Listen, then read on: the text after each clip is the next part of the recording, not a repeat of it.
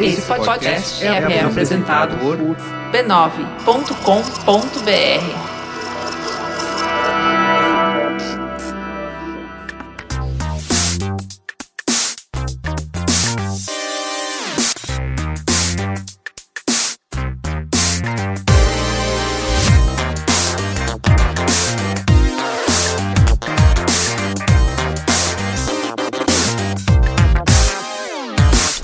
Saudações a todos e bem-vindos a mais uma edição do Mothership, podcast de videogames e outras formas de entretenimento eletrônico do Overloader.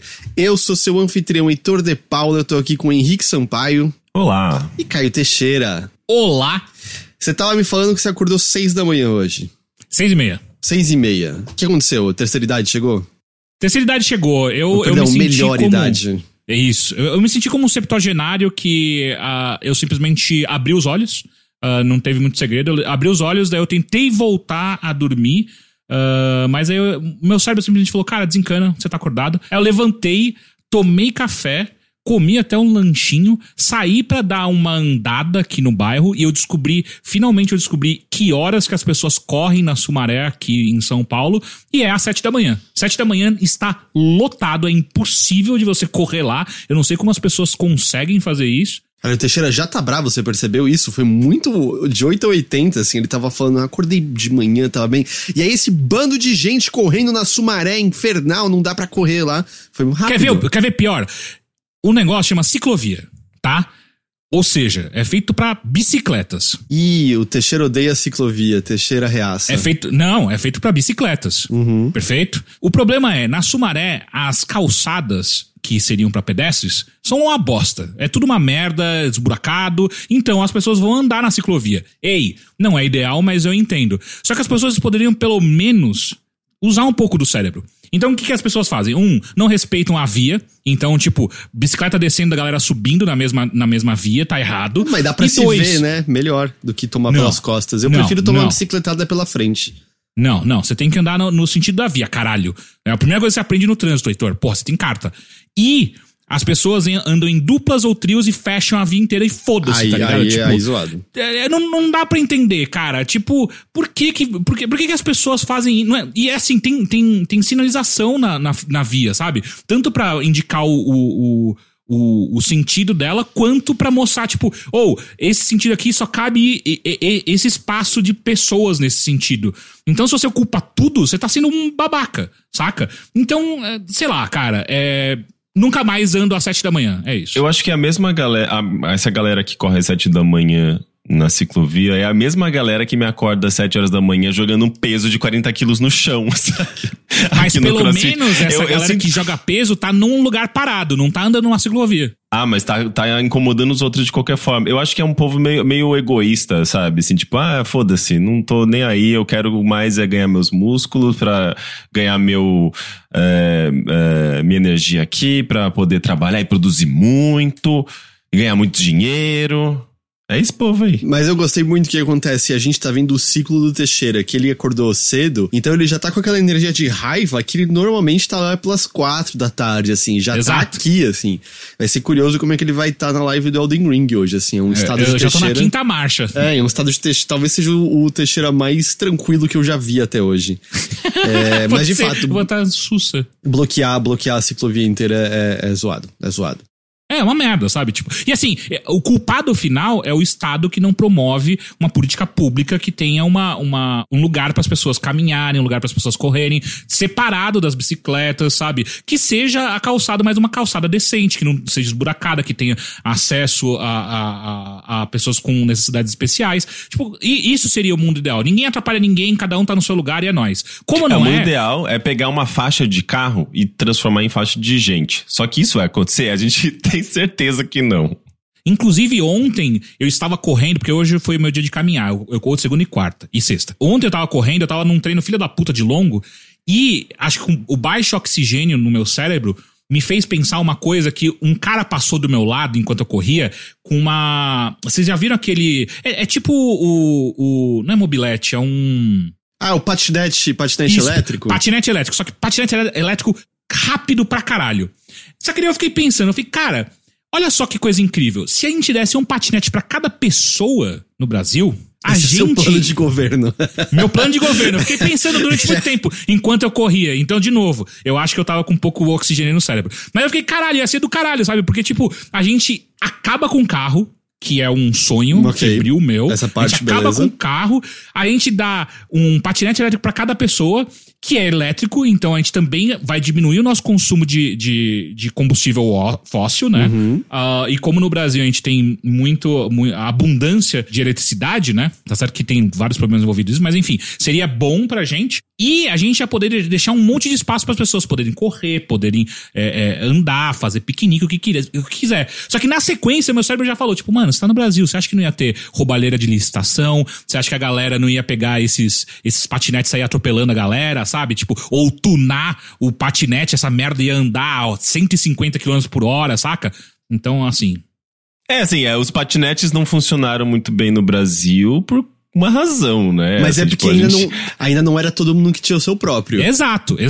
E não era uma política de governo, era um bando de Pelo capitalistas. amor de Deus, política de governo de patinete, Teixeira. Cara, tem coisa, ia ser bom, tem coisa velho. mais oposta a isso. Os patinetes foram enfiados nessas avenidas, inclusive Faria Lima e provavelmente também na Sumaré, por conta de umas empresas muito sem noção, sabe? O Adam Álvares já falou, meu patinete, minha vida. Tá dado a campanha. Você tá vendo o que tá acontecendo, né, Rick? O Teixeira acordou 6 horas da manhã, pilhadaço, e tá só metralhando, né? Eu ia falar, ele tá só já de bigode, a calvície tá chegando. Ele vai ser o novo Levi Fidelix, é isso. Só que em vez do Aerotrem, ele vai estar defendendo o patinete elétrico pra todo. Ele vai virar a piadinha lá das próximas eleições. Patinete elétrico pra todo mundo. Saudades do Aerotrem. Vocês sabem que Levi Fidelix era fascista, né? Sim. Mas eu acredito que isso é a idade, né? Homofóbico mais uns pra caralho e tal. Mais uns 15 anos a gente tá virando fascista, todo mas mundo. Eu tenho torcida que o Teixeira seja o Levi Fidelix da esquerda, sabe? Eu posso ser o Emael, porque pelo menos eu gosto mais da musiquinha. Pode. Eu posso ser o Levi Fidelix com a música do Emael. Também pode, e com a energia de... Caralho, esqueci o nome do maluco que queria criar arma nuclear aqui no Brasil. O Enéas. Isso. Nossa, gente, só tirando lá do fundo do poço do fascismo brasileiro.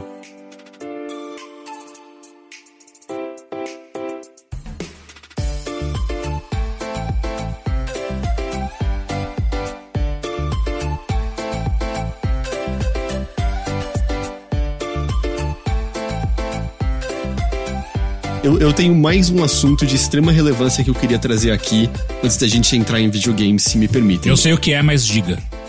Eu comi miojo doce. Sabia que ia vir isso. Eu comi o miojo doce de chocolate e eu comi miojo doce de beijinho. E aí? Você pode pular a parte que você foi pro banheiro depois. Não, essa parte aí nem fez mal nenhum, assim. Até porque até aí a gente tinha matado um pacotão de frango frito e batata frita antes. E o frango frito tinha molho de curry, sabe? Então... Caralho, você brincou de Deus, né? Não, assim, seu estômago sobreviveu a uma bomba, né? E aí foi uma amiga minha que veio aqui em casa, a gente já, era o combinado, vamos comer miojo doce, tá? Mas aí a gente pediu lá Chiking muito bom, já comeram esse frango frito? Não. Chiking tudo junto, CHICKING. Será que entrega aqui? Cara, na minha casa entrega, né? Eles têm no Bom Retiro e tem outros. Frango frito bom. Eu pessoalmente gosto do agridoce apimentado e do neutro, que você tem os molhos pra colocar. E eles têm um picles de nabo maravilhoso que você pode pedir com acompanhamento. O de curry é muito bom também, mas curry tem um tom só, né? Vamos dizer, os outros frangos. Mas enfim, pra quem não viu, o lance do miojo ele é mais fininho. E você não prepara na água, você prepara no leite. Ele é tipo um cabelinho de anjo? Não, é mais fininho, não digo... Sabe como tem, 2 camadas o miojo? Quando ele vem do pacotinho. Não vem tanto miojo, é isso? Ele vem menos, ele vem uma só camadinha de miojo. Aí você põe a 200 e pouco ml de leite, até o leite começar a ferver, aí taca lá o miojo. Mas na minha opinião, Porque, tipo, a ideia é depois você, quando tá fervendo o leite, você taca o miojo, desliga o fogo e mexe e põe lá o tempero. Mas, minha opinião, deixa um pouquinho mais porque faz uma redução, tá ligado? O legal é deixar cremosinho, não deixar líquido o negócio. Ok. Tô com você nessa, tá agora. Aí, o de beijinho é o seguinte, o macarrão parece normal, tem a aparência normal dos outros miojos, pelo menos. Aí você abre o pacote de beijinho e olha, se você gosta de sabor artificial de beijinho, é uma delícia, porque é um cheirinho... Peraí. O que é um sabor artificial? Porque... O beijinho já é artificial em si, né? Não, o beijinho não é artificial, o beijinho é... Como não, caralho? É feito com leite condensado, coco ralado, que você compra em qualquer lugar. Não tem nada de artificial em coco ralado e leite condensado. Eu tô dizendo, tipo, quando você pega uma bala e põe na boca e tem sabor de melancia. Não tem melancia na bala. Eu sei que não. E também beijinho não tem sabor beijinho. Beijinho é uma coisa criada, não é a fruta beijinho. Essas coisas, sabor churro, sabor beijinho, são sabores sintetizados. Não, né? tá, mas cacete, gente. É que nem, tipo, comprar um salgadinho de pizza. Qual é o sabor de pizza? Exato, não tem. Então, e aí ele tenta imitar num sabor, tipo, tomate, orégano, entendeu? É um sabor artificial que tenta misturar o açúcar e coco. Não é tão complicado assim. Deram aqui também um exemplo. É igual o picanha do Mac lá. Que não sei se tinha sabor de picanha, mas não tem picanha, não é isso? Tipo, eles inventam um sabor, sabe-se lá como, ali misturando o sabor de defumado com sabor de barbecue, com sabor de não sei o que já é a mesma coisa, né? Com sabor de não sei o que, e de repente as pessoas chegam à conclusão que aquilo tem sabor de picanha, sabe-se lá como. Enfim, você abre o pacotinho, cozinha inteira, cheiro artificial de beijinho no ar, você mistura e aí ele começa a virar um cremosinho branco, assim. Gosto. E é o seguinte, você põe na boca, é esquisito. É esquisito. Mas o sabor artificial de beijinho é um bom sabor artificial de beijinho se você gosta de sabor artificial de beijinho. Então vem o sabor de coco. O lance é que, vamos dizer assim, você primeiro absorve o molho gostoso e é o que sobra da sua boca, macarrão. E não é legal você botar o doce na boca. O que tem na minha boca ainda assim? É macarrão. Ok, não é... Eu digo que assim... Por que você não come só o creminho e joga o macarrão fora? Se você embaçar os olhos, depois que você mastiga, até lembra arroz doce, mugunzá, alguma coisa assim, entendeu? Dá pra encarar. Por que não faz um arroz doce que é mais saudável, mais gostoso? Arroz doce é muito mais gostoso. Mas aí tipo... Deu pra encarar, deu pra comer meio ok. Eu nunca mais quero comer isso aqui de novo, mas beleza. E o outro sabor? Aí o de chocolate...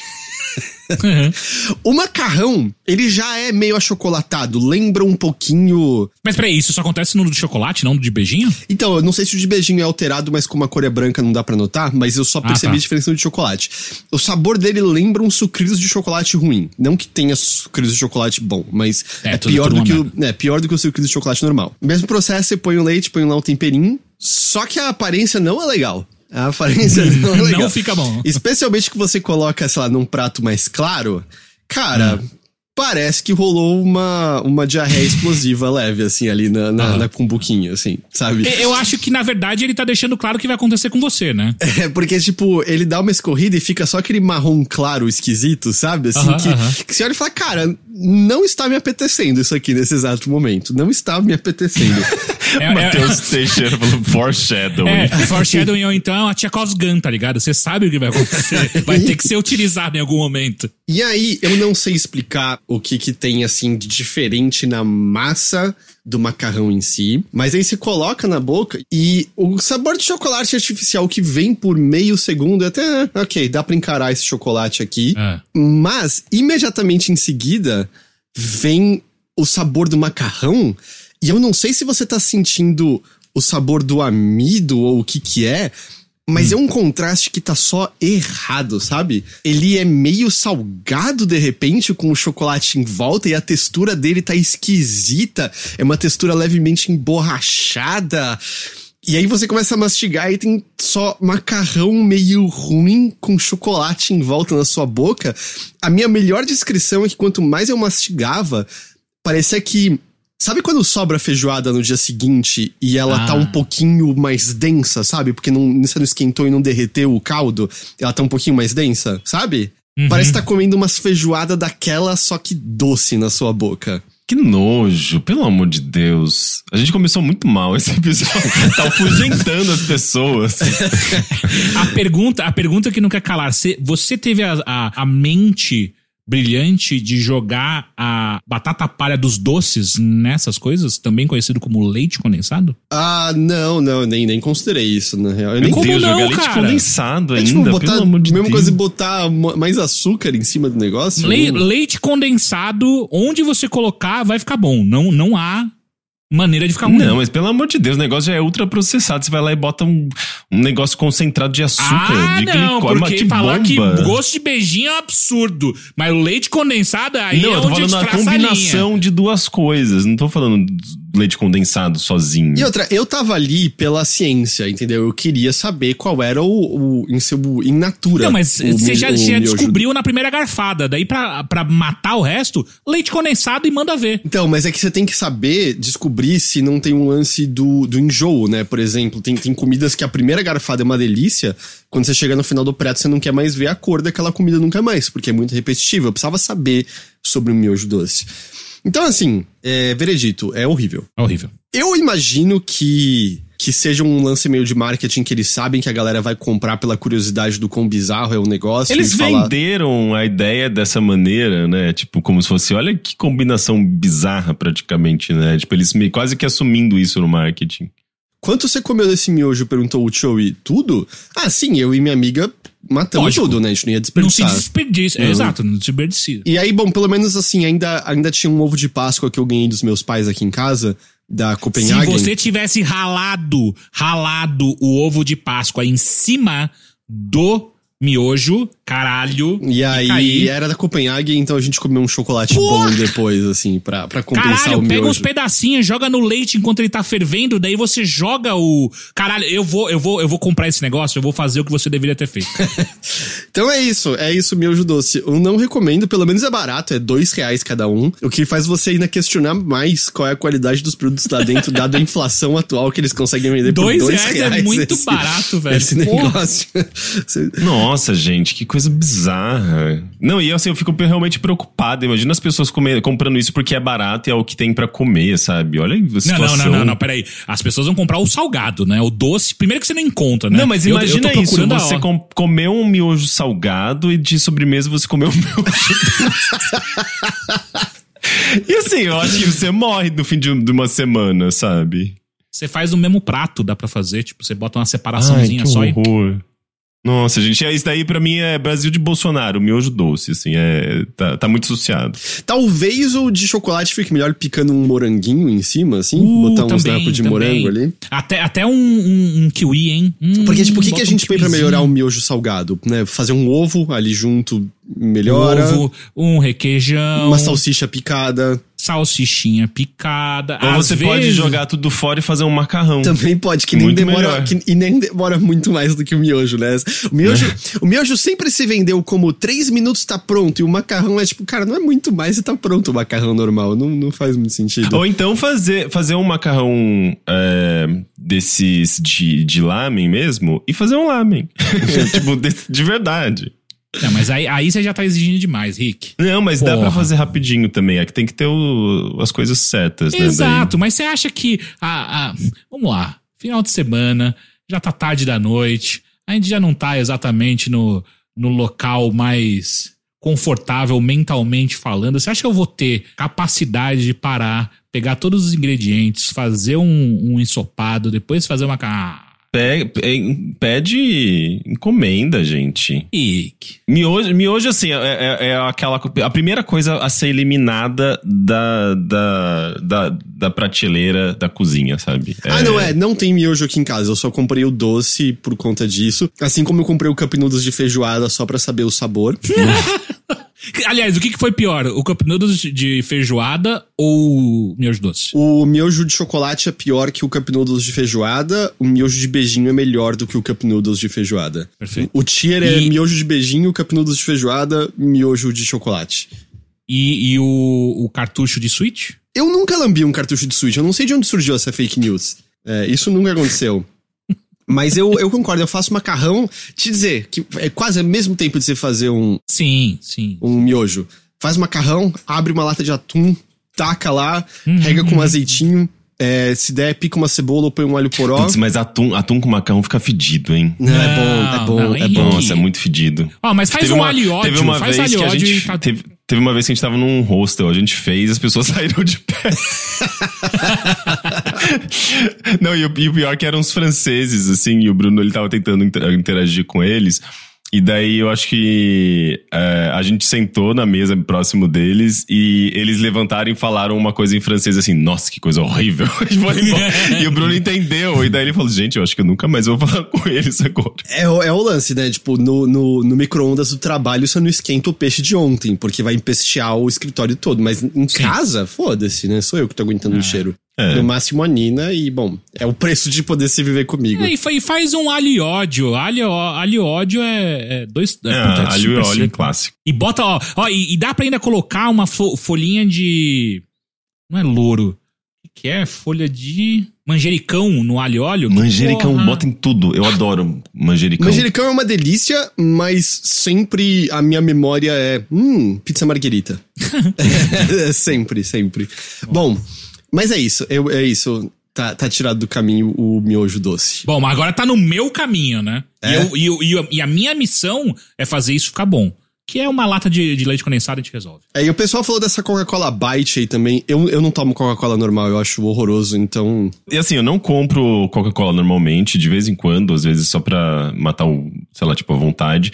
Mas daí eu vi nesses dias no metrô, naquelas vendinhas, aquelas maquininhas automáticas, e eu vi essa Coca-Cola Bite, eu falei, eu quero só pra saber que porcaria é essa, sabe? Dar uma de Heitor aqui, experimentar uma tranqueira. Porra, vai se fuder.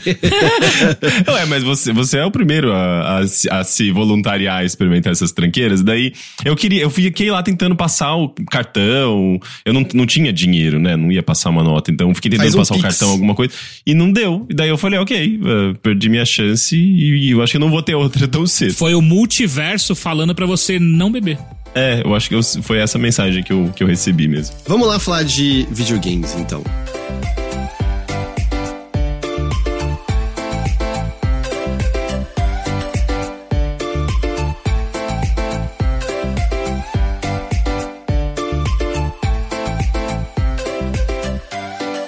Caio Teixeira. Pois não. Eu começo com você... Na verdade com o Henrique também, é porque o Henrique eu sei que não jogou tanto porque não curtiu muito. Mas eu queria começar falando de Rogue Legacy 2, que saiu do Early Access na semana passada. Deixa eu ver antes, Henrique, você jogou quanto mais ou menos?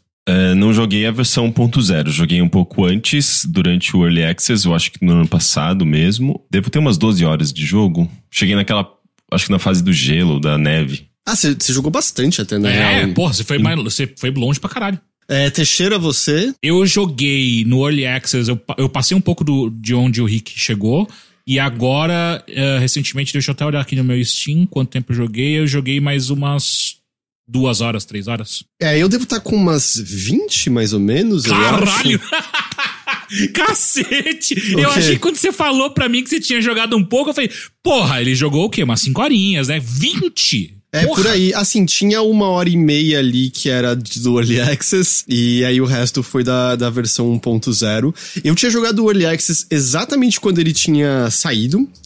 Assim, acho que no lançamento mesmo. E na ocasião, eu imediatamente parei e foi, eu jogo isso aqui quando tiver completo, assim. Porque, não tinha quase área, só tinha a primeira área, que é aquela área mais castelo mesmo, né? E também, eu não sei, não tinha batido, sabe? Eu tinha sentido ele meio...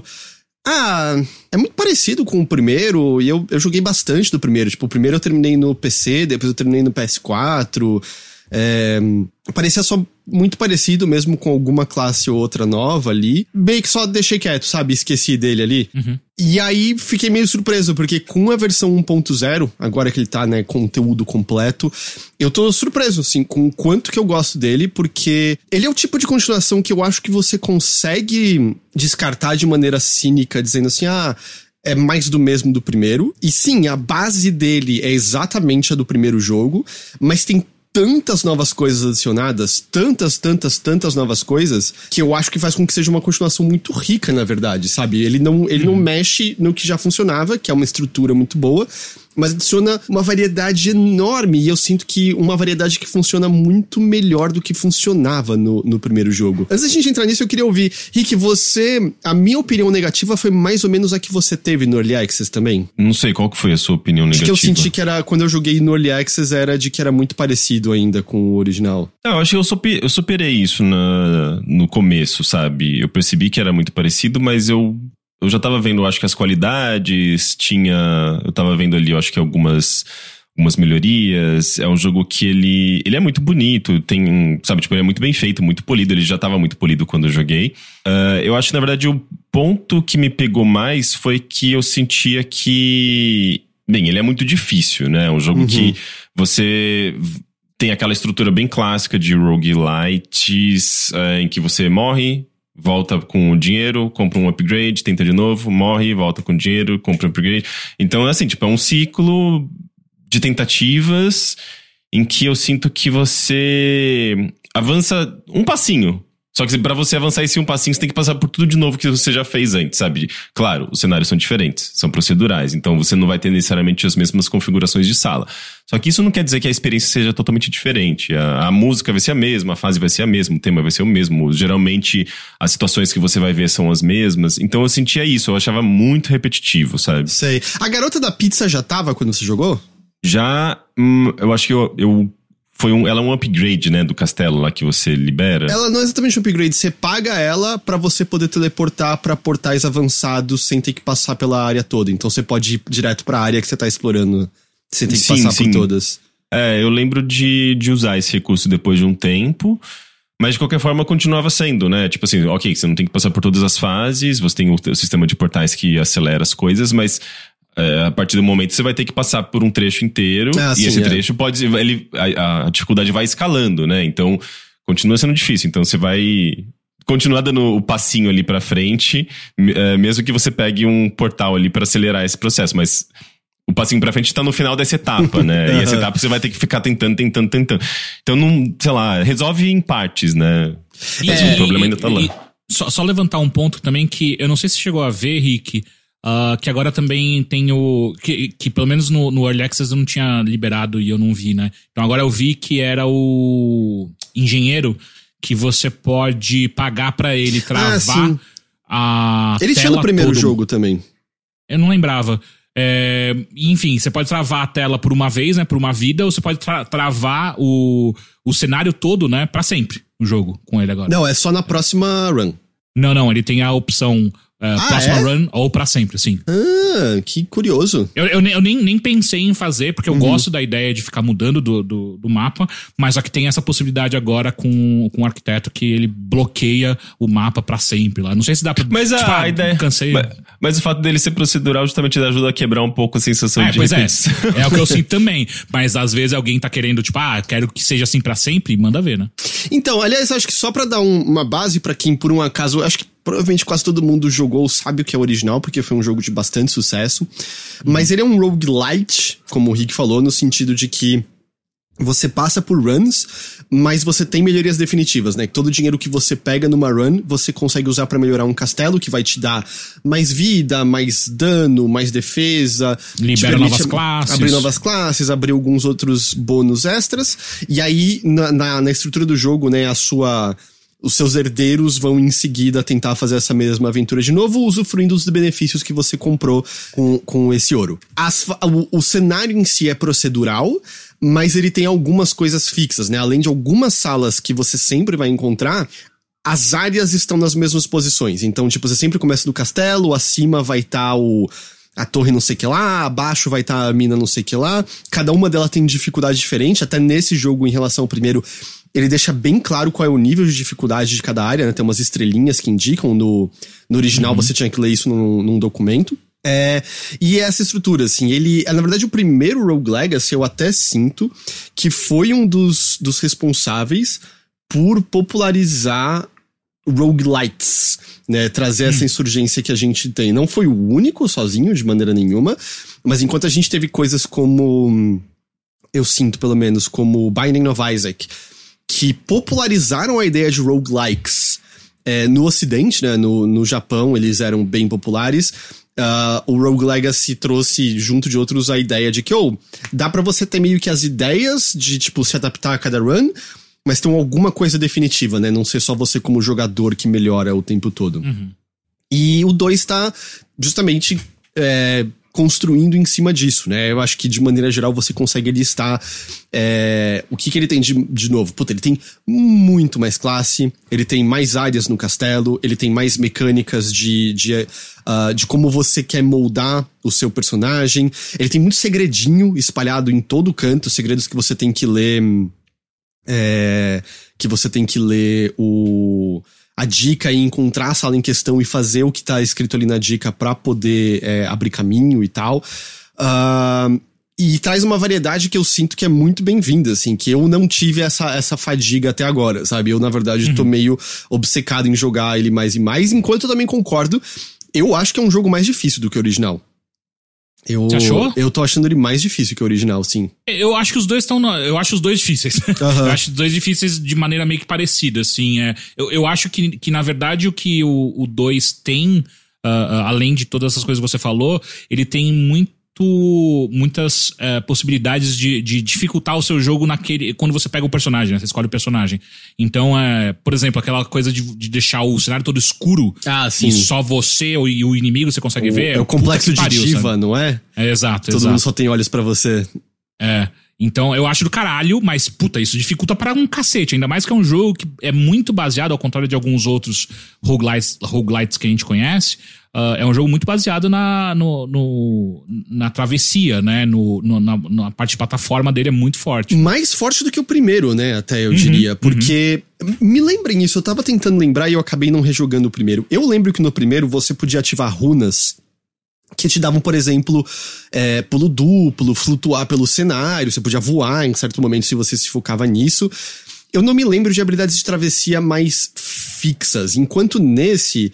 Eu não quero usar a palavra Metroid, porque eu não acho que é nesse nível de maneira nenhuma, mas você tem habilidades de travessia definitivas que você pega que permitem você chegar a novas áreas, né? Então, até uma diferença isso, ele te pega um pouquinho mais pela mão, né? Porque, por exemplo, o original, se você quisesse descer direto pra área mais difícil e explorar aquele lugar, você podia, porque tecnicamente, desde que você desvie dos ataques, você vai sobreviver. Você não tem... Tipo, eventualmente você mata as coisas.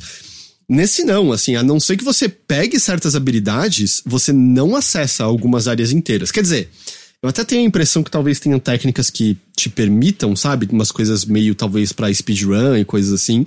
Porque eu tive a impressão que eu consegui acessar um lugar meio... se eu pular desse jeito aqui, eu acho que eu chego lá. Mas, vamos dizer, na regra do jogo normal... você precisa dessas habilidades, então você é um pouco menos livre, né? E eu sinto que tem muito mais coisa que é coisa de plataforma de precisão, assim, é tipo pular, dash, pulo duplo, quicar no objeto certinho, até porque no original todo mundo podia fazer o tio Patinhas, né? Pular pra baixo com a arma e ficar quicando nas coisas. E dessa vez não, né? Todo mundo tem... Alguns personagens podem atacar pra baixo, como a Valkyria, mas... O que todo mundo pode fazer é meio que dar uma girada que faz você poder quicar em alguns projéteis, poder quicar em inimigos e tudo mais. E aí tem muita plataforma que se baseia em fazer isso, né, com precisão. Uma das últimas áreas, a penúltima área, que é a Torre do Sol, eu não sei se vocês chegaram a ver essa área, ela é vertical, essencialmente. Então tem áreas e áreas que é você grudando em coisas e saltando pelo ar, desviando de nuvens elétricas e inimigos pra poder chegar no chefe, sabe? É bem plataforma. O desafio dali tá muito mais plataforma do que combate, sabe? É a impressão que eu tive, assim, eles realmente aumentaram essa questão. Álvaro até lembrou, plataforma de precisão no primeiro era só os desafios pra pegar baús, que permanece nesse, mas sim, justamente era opcional, né? Você quer desviar desse monte de espinho, você pode pegar uma recompensa extra. E dessa vez me pareceu que é mais integral a andar pelos calabouços mesmo em si. Eu tenho sentido também que eu tô tomando ainda mais dano do que o primeiro nessas coisas de plataforma, o que dificulta bastante a travessia, porque rapidamente, assim, na primeira parte mesmo, no castelo ainda, enquanto você tá no castelo, você já chega em áreas onde tem aquela bola que roda, que vai pegando o cenário inteiro, aí vem inimigo e ainda vem aquela bolinha que fica quicando pelo cenário, e aí tipo, puta que pariu, meu irmão, me dá um desafio, mas um só, não bota 5.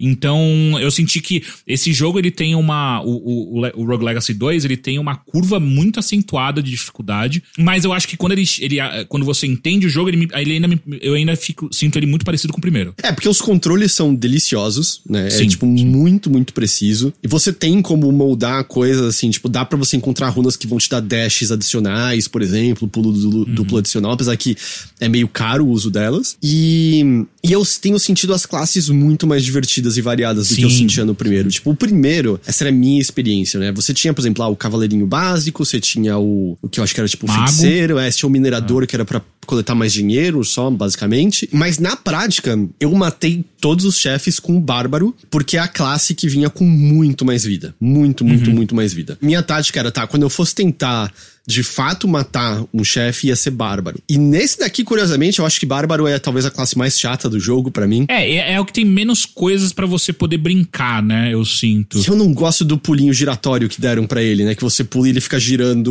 numa pirueta ou machado. E essa pirueta não dá tanto dano, né? Então, às vezes, é tipo, putz, eu quero matar esse inimigo com um pulo e um ataque, só que se o inimigo tiver muito alto, eu só vou dar um ataque fraco. O que eu tenho mais gostado, mas é que eu acho mais difícil, é jogar de arqueiro. Mas é que eu acho mais difícil de jogar. Só que, tipo, ele é um Glass Cannon, né? Ele dá muito dano, mas tem partes, especialmente quando tem swarm de inimigos, né? Arqueiro sofre bastante. Então, e eu não sei quantas classes você abriu. Aliás, quantos chefes você matou? Nenhum. Nenhum. Você chegou no olhar que você já tinha os chefes, Rick? Sim, eu acho que eu enfrentei uns 2 ou 3. Acho que uns 3, não lembro. Assim, tem uns porta-retratos na sala principal, né, que você entende que são os chefes. Eu acho que são 6 no total. Eu tô no penúltimo dali agora, que é o da Torre do Sol. Eu cheguei perto de matar, eu fiz uma besteira e morri. Mas tem mais coisas, porque eu fui ver isso, acho que na spoiler, porque tá nas conquistas. E nas conquistas tá, tipo, mate o bicho tal na área tal. E eu não encontrei esses bichos. Eu acho que devem ser uns bichos opcionais mais difíceis que nem o primeiro teve depois de algumas atualizações. Mas o que eu achei muito interessante é assim, eu achei os chefes desafiadores de maneira geral, eles têm mais fases do que você espera, tem umas surpresinhas de vez em quando. E eu comecei indo muito com essa lógica de, puta, quando for pra matar o chefe, eu vou na classe que não pira, tá ligado? Espadinha, bater ali na hora, desviar, porque aí vai funcionar. E a minha surpresa foi que quanto mais você experimenta, eu acho que mais recompensado você é, porque eu sei que isso vai variar de pessoa pra pessoa, mas tem classes que eu fui e derreti o chefe e eu não tava conseguindo antes, sabe? Pistoleiro, por exemplo, você já chegou a abrir isso? Não. Ele tem uma pistola, mas ele atira com uma metralhadora, de coisa que você tem que meio que recarregar as armas de tempos em tempos, e se você ficar atirando no ar, você flutua. O pistoleiro é das minhas favoritas de todas, só que ele é um pouco mais difícil de usar, porque você tem que recarregar, ele não causa muito pouco knockback nos inimigos e tudo mais. Mas aí teve chefe que eu entrei com ele e, tipo, mano, o chefe nem tinha chance de encostar em mim, sabe? Era só metralhar de longe dava. O mago, por exemplo, eu sou horrível com o mago. O mago, ele tem um lance que o projétil causa dano, mas se você mirar no lugar que o projétil explode, causa mais dano e também causa um dano em área. Eu sou muito ruim com ele, e ele tem menos vida e tudo mais. Porra, teve um dos chefes que eu entrei com o mago achando, só pra tentar, só pra constar, deixa eu aprender. Destruí o chefe com o mago, tá ligado? E enquanto eu ia com o bárbaro, com o cavaleiro, mesmo com o Valkyrie, eu não conseguia fazer nada, assim. Então é muito legal como tem algumas classes que você entra que funciona, sabe? Você consegue compensar suas fraquezas com o tipo de ataque, porque eles atacam muito diferentes. Tem uma que também eu acho que eles adicionaram ao primeiro jogo depois de um tempo, que é meio que um Dragon Lancer, alguma coisa assim. Tem uma lança que bate forte, só que se você pula e carrega o ataque, né? Ele tem um ataque carregado com a lança, que ele vai pra frente, só que se você pula e carrega, você praticamente fica estático no ar. E aí você consegue bater E aí você quica e você pode segurar o ataque de novo, bater, segura, quica.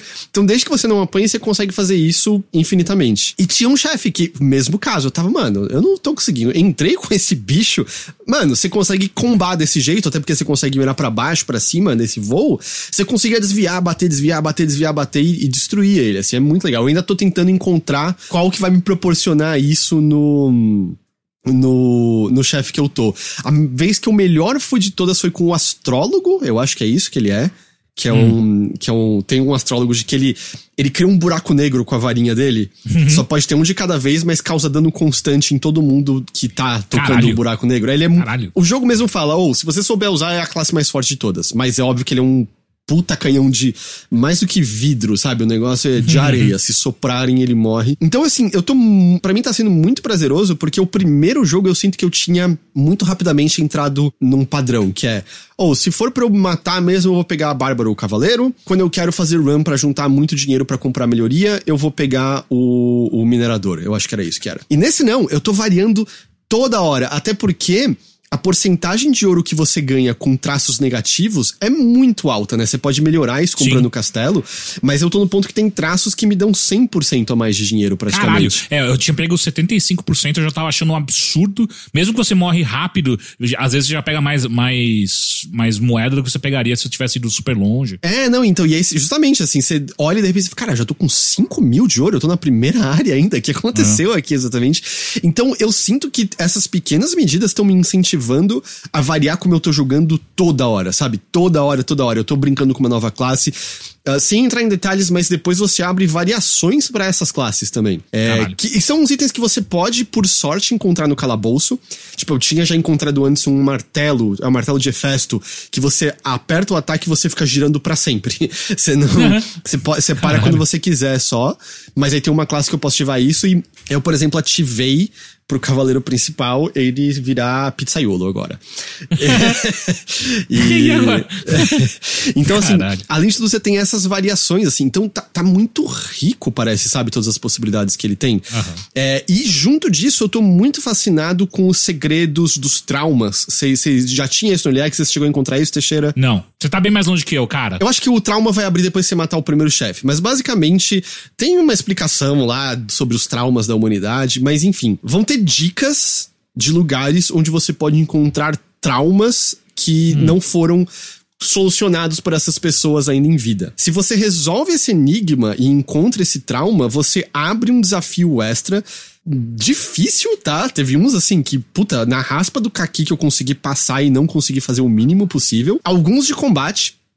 Alguns de habilidade, por exemplo, tem um que é só com arqueiro e destrua todos os alvos com arco e flecha num tempo mínimo. Você pode conseguir uns bônus que te dão maior chance, mas a grande coisa disso é que quando você completa esses desafios, faz os requisitos deles, você ganha umas pérolas. E com as pérolas você compra outro tipo de melhoria que não tá no castelo. Caralho. Você compra melhorias que podem, tipo, por exemplo, permitir você encontrar runa e receita de armadura de nível maior. Você pode aumentar o nível de um monte de coisa no castelo de uma vez. E você pode, por exemplo, abrir as variações de classes que eu mencionei agora há pouco. Assim. Então, se você quiser se afundar nisso, tem segredos também que exploram mais aspectos da história do jogo, que são relacionados aos... são Estios os nomes do... Sim, são 6 Estios que eles falam. São 6 Estios, que são os chefes do jogo, que você meio que descobre o local secreto deles e você aprende mais a história e ganha até bônus de dano na luta contra eles. Só que é meio difícil achar alguns desses lugares aí. É igual... Essa mecânica foi num jogo que eu falei recentemente, deixa eu ver aqui rapidinho. É a mecânica do... Eu sei o que você tá falando. Você falou que se você lê e você aprende mais tanto de dano. Virgil, The Longest Night. É a mesma mecânica. Você encontra... Você pode ir até o chefe sem encontrar nenhum desses... São tomos, né, da história do chefe. Se você encontra um, você ganha 5%... A cada um que você encontra, você ganha mais 5% de dano naquele chefe. Enfim, por que eu tô citando mecânicas específicas? Porque é isso que eu quero dizer, que tipo de continuação ele é. E é o que eu falei, eu acho que você consegue, num primeiro momento, falar, mas é só mais do mesmo. E não, assim, pra mim, eles pegaram a mecânica base, que já era excelente do primeiro, mas botaram tanta diversidade e fizeram ajustes pra que você tenha incentivo em explorar essa diversidade, que, putz, eu tô amando, sabe? Eu passei o domingo inteiro jogando esse jogo. Tipo, eu não desgrudei dele, sempre fazendo alguma coisa nova, sempre avançando um pouco mais, achando um novo segredo, melhorando um pouco o castelo. Eu tô no ponto agora em que eu tô fazendo umas runs mais cuidadosas e reexplorando todas as áreas que eu fiz justamente pra juntar dinheiro, pra conseguir uns níveis adicionais, porque tá difícil o chefe em questão, sabe? Então eu tô meio, botar mais vida, botar mais armadura e tudo mais. Além de uma mecânica que ele tem, que você pode aumentar a quantidade de armadura que você pode carregar, só que a armadura tem peso, e quanto mais pesado, menos relíquias você pode pegar dentro do castelo, então é um risco e recompensa, né? Você quer ter mais chance de pegar umas relíquias boas ou não. Eu tô gostando muito, assim, eu tô achando muito bom. Aliás, talvez importante a essa altura dizer isso, transparência, Glauber Kotak, que é um dos desenvolvedores desse jogo, é um amigo nosso, né? Então, eu conheço uma das pessoas que fez o jogo. Se você quiser descartar tudo que eu tô falando por conta disso, tá aí a informação. Se vale de alguma coisa, quando saiu o Early Access, acho que nenhum de nós gostou dele. Eu fiquei bem assim, vai ser só também. isso aqui mesmo, sabe? Mas eu tô adorando. Mas eu falei muito, fala um pouco, Teixeira. Puta, mas é que você falou tudo, né? Inclusive você tá mais longe que eu e já falou coisas que eu nem vi ainda, né? Mas acho que pra mim, uma coisa que tá sendo muito divertido, que inclusive é uma coisa que Hades fez muito, pra mim também, é descobrir coisas novas. Não só passar o jogo e ver novos chefes e abrir necessariamente novas classes, mas só de você, cada run tem tanto os defeitos, né, de as qualidades negativas de cada uma das classes que você pega, do personagem que você pega ali, quanto descobrir esses segredinhos, por exemplo, que você tava contando de subclasses, que eu nem fazia ideia que tinha ainda e tal. Isso é o que me move nesse tipo de jogo. Tanto que, geralmente, eu nem me preocupo muito em terminar, saca? Tipo, é mais, eu quero ver o que essas coisas novas que eu peguei aqui fazem, eu quero, o castelo mostra, né, coisas que você pode abrir nos próximos níveis e tal, e aí eu fico, eu quero abrir aquilo ali, então eu vou jogando até chegar naquele lá, e muitas vezes eu desisto ali no meio. Eu acho que uma outra coisa que me atrai também bastante é que eu tô jogando, é um dos poucos jogos que eu tô achando a dublagem não, né, o texto? O texto a localização é muito divertida. Eu acho que eles mandaram super bem. Tem alguns personagens que tem um texto próprio, sabe? Tipo, diferente. Por mais bobinho que seja, tem uma diferença pra você caracterizar um pouco melhor como é que funciona cada um deles. Então, essas coisinhas todas vão te levando pra um lado muito de... Se você não gostar ao ponto, tipo... se você não quiser terminar, eu acho que tá tudo bem. Porque ele... Mesmo sem terminar, ele te oferece uma pá de coisa muito divertida pra você descobrir, saca? Ele me parece muito... Ele tem me passa um sentimento muito de quebra-cabeça mesmo, de teste, né? Tipo, eu vou pegar essa classe aqui com esses defeitos que eu nem sei, ainda tão... Eu nem joguei com algum defeito, né? Você Só tem pra que ver jogar o que uma acontece. vez pra poder descobrir o que é aquilo, né? Exatamente. Então... cara, isso tem sido muito, muito divertido mesmo, cara. Então, sei lá. Pra mim, essas coisinhas têm justamente causado um efeito inverso, assim. Eu acho que ele tem umas classes que eu detesto, assim, tipo, eu evito, eu não quero jogar, eu acabo querendo me especializar numa única classe, e daí como ele fica me jogando um monte de classes, né, porque é aleatório, eu acho que tem, não sei se tem uma opção de você se fixar numa única coisa. Eu não sei se dá pra fixar, mas você pode comprar a rerolagem dos herdeiros, né, e você pode aumentar a quantidade de herdeiro disponível pra você escolher, mas sim, eu acho que escolher específico... Eu acho que não. Sim, e daí tinha partes em que eu tinha que jogar, sei lá, com aquele que só consegue enxergar em preto e branco. Nossa, que saco, sabe? Eu odeio. Sabe? É ruim mesmo, não, assim, esse eu concordo, tipo, puta, nossa, chato. daí eu tinha várias situações em que eu acabava... meio que sabendo que eu não ia avançar muito, sabe? Eu acabava, tipo, ok, vou pelo menos pegar umas moedinhas, sabe? Pra não desperdiçar essa partida, não desperdiçar o tempo. Tinha umas situações meio assim, sabe? Eu achava meio chato às vezes. Ainda mais que nesse jogo tem muitas classes e nem todas elas são, pelo menos eu consegui me adaptar, sabe? Então eu tinha um pouco desse problema. E eu achei meio inflado, assim, tipo, mecânica demais, sabe? Não sei, tem horas que menos é mais, sabe? E eu acho que nesse jogo ele tem... Toda hora está abrindo mais mecânicas, mais coisas, mais... Sei lá, tipo, personagem que vai mudar, dar um twist nas armas e não sei o que, nas armaduras. Eu acho que tem gente que gosta, é uma coisa que vai somando. Eu achei que funcionou. Pra mim também. Eu achei que tinha horas que eu ficava, eu não vou nem prestar atenção nessa mecânica, eu quero me focar nas coisas que eu gosto. Caralho! É muita coisa. Eu não sei, assim, tipo, eu tava gostando já do jeito que tava, sabe? Não precisava ficar adicionando mais coisas. E tinha coisas que eu não entendia tão bem, daí eu comecei a ficar comecei a deixar meio de lado, sabe? Eu acho que isso é uma coisa razoável a se dizer. Eu acho que tem algumas novas coisas que não são bem explicadas, tá? Mesmo os menus pra você entender, assim, pera, eu tô ganhando defesa, mas ganhando determinação, e aí esse aqui é uma porcentagem. Eu sinto que tem umas coisas que é mais complicado de você entender o que tá rolando ali do que deveria ser. Sim, e mesmo algumas instruções também eu acho que poderiam ser mais claras. O André Renan, ele mencionou a mecânica de resolve /peso. É uma das coisas que eu achava esquisito também. Eu achava que tava entendendo, mas daí de repente acontecia alguma coisa e eu ficava, mas não era bem isso que eu tinha entendido, então. E isso foi uma das coisas do jogo, assim, que eu achei meio confuso. Pelo menos na época do Early Access que eu joguei, né, que foi no ano passado, não faz tanto tempo. No 1.0 tá igualmente confuso, assim, eu também fiquei perdidaço, e eu não sinto que eu ainda sei totalmente. Eu sei que eu não quero ter abaixo de 100% de convicção, senão eu perco vida total. Mas eu não sei se tem um benefício para ter 200% de convicção fora você poder carregar mais relíquias, por exemplo. Mas enfim, é mal explicado. Eu acho que não... Tem muita coisa ali que poderia ter um cuidado maior, assim, pra te explicar como funciona, assim. Eu concordo. E o Rick mencionou, mas só queria reforçar. É muito bonito. Eu gosto muito do visual desse jogo. É um dos jogos mais bonitos, eu acho que 2D, assim. Não parece que melhorou do Early Access pra cá? Porque eu tô com o sentimento de que alguma coisa tá mais interessante na própria arte, sabe? Eu não sei se às vezes tem mais efeitos, né? Efeitos de pós-processamento. Eu senti isso. Porque tem pequenos detalhes como a bola de metal com espinhos que fica quicando pelo cenário. Quando ela bate em algo, ela dá uma amassadinha, sabe? Que é tipo, um pequeno detalhe, mas eu não sei, eu acho que tem vários desses pequenos detalhes por todo canto, sabe? Que você olha. E uma coisa que eu acho fascinante nesse jogo é que ele consegue simular personagens 2D, animação 2D de uma maneira incrível. Todos os personagens, absolutamente todos os personagens são 3D nesse jogo. E é incrível, assim, tipo, você olha e fala, não, isso daqui não é 3D. Isso aqui é uma animação 2D muito bem feita, é um desenho 2D muito bem feito. E não, assim, é um baita de um trabalho de, sabe, iluminação, de técnicas de perspectiva. Tem umas brincadeiras bem esquisitas de perspectiva, né? O próprio Glauber, que ele é um dos artistas do jogo, ele já mostrou, assim, coisas que ele faz pra dar uma enganada, né? Pra parecer que o braço do personagem tá certinho, mas na verdade o braço do personagem é um negócio comprido pra trás, virado pra um lado, assim, super bizarro, assim.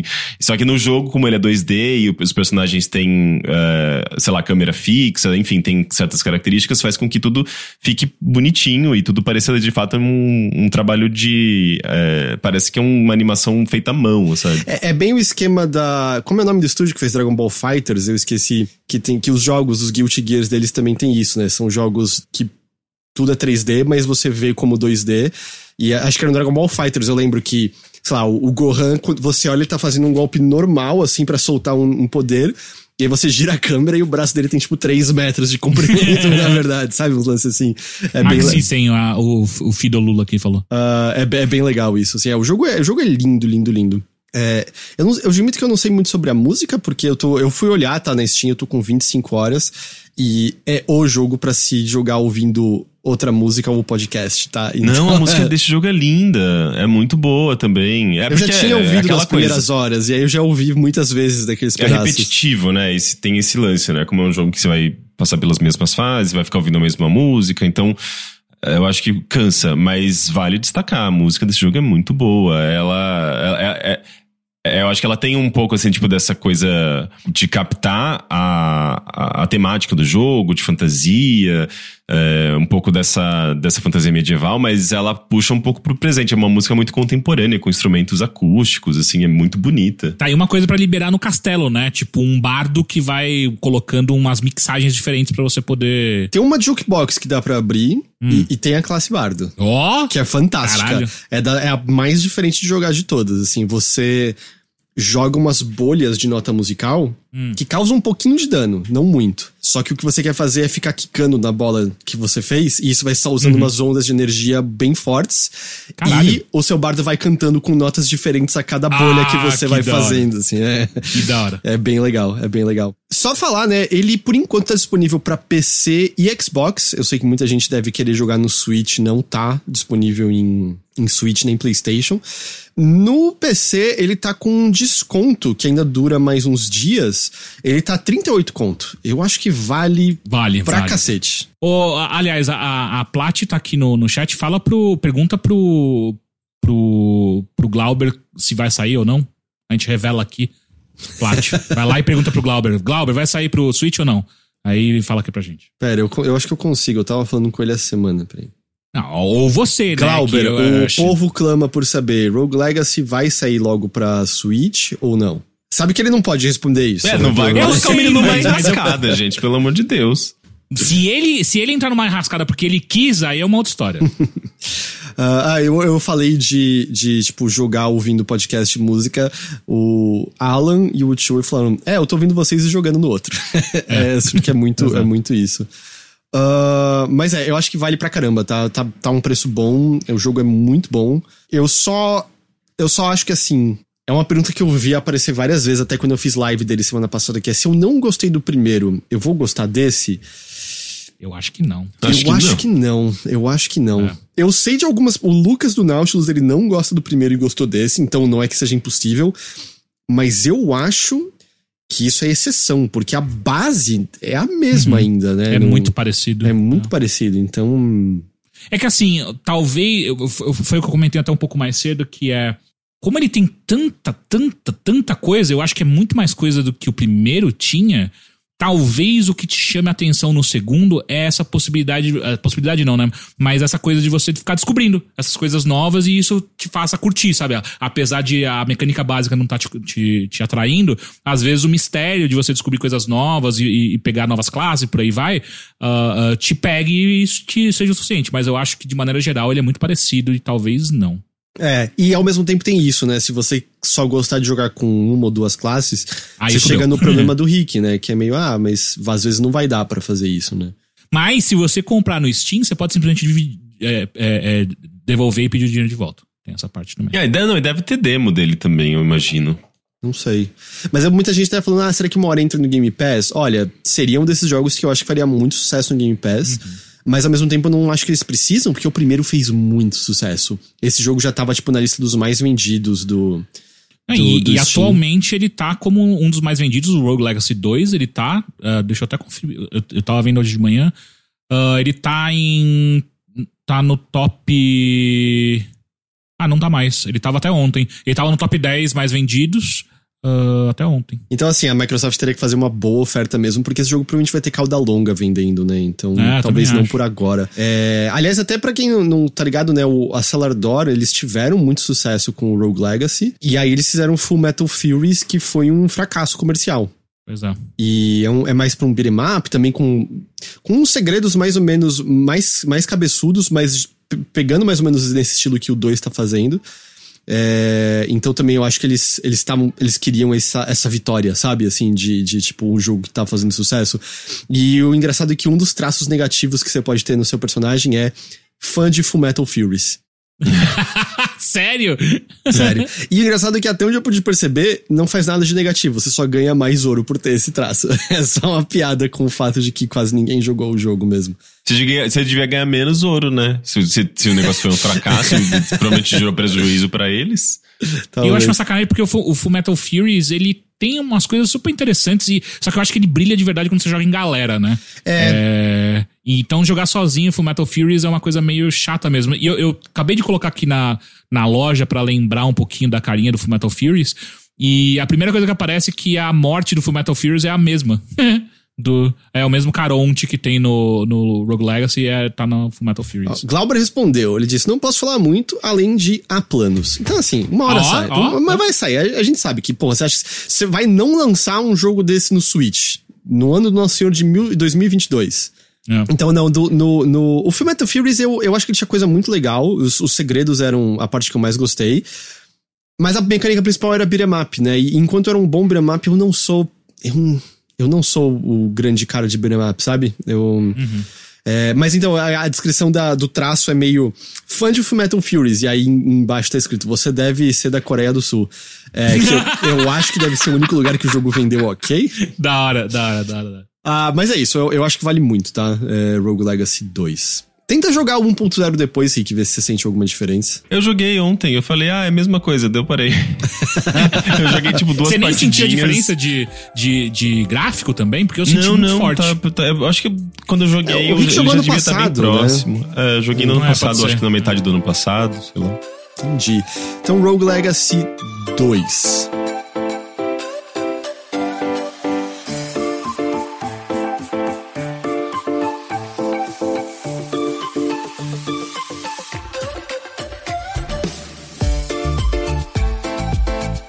Rick, eu vou pra você. Porque você jogou um jogo que eu tenho muita curiosidade, apesar de que eu também não joguei o 3 até hoje. Mas você jogou Siberia The World Before, que é uma série de adventures que começa... É nos anos 90 ou começa nos anos 2000 primeiro? Se você considera o Siberia 1... É de 2000, acho que 2002, deixa eu ver. Comecinho dos anos 2000, né? É de 2002 o Siberia 1. Mas você tem o Amazon, que é um jogo de 99, que ele se passa no mesmo universo. Tá. E também é do mesmo criador, né? Do Benoit Sokal, que faleceu no ano passado.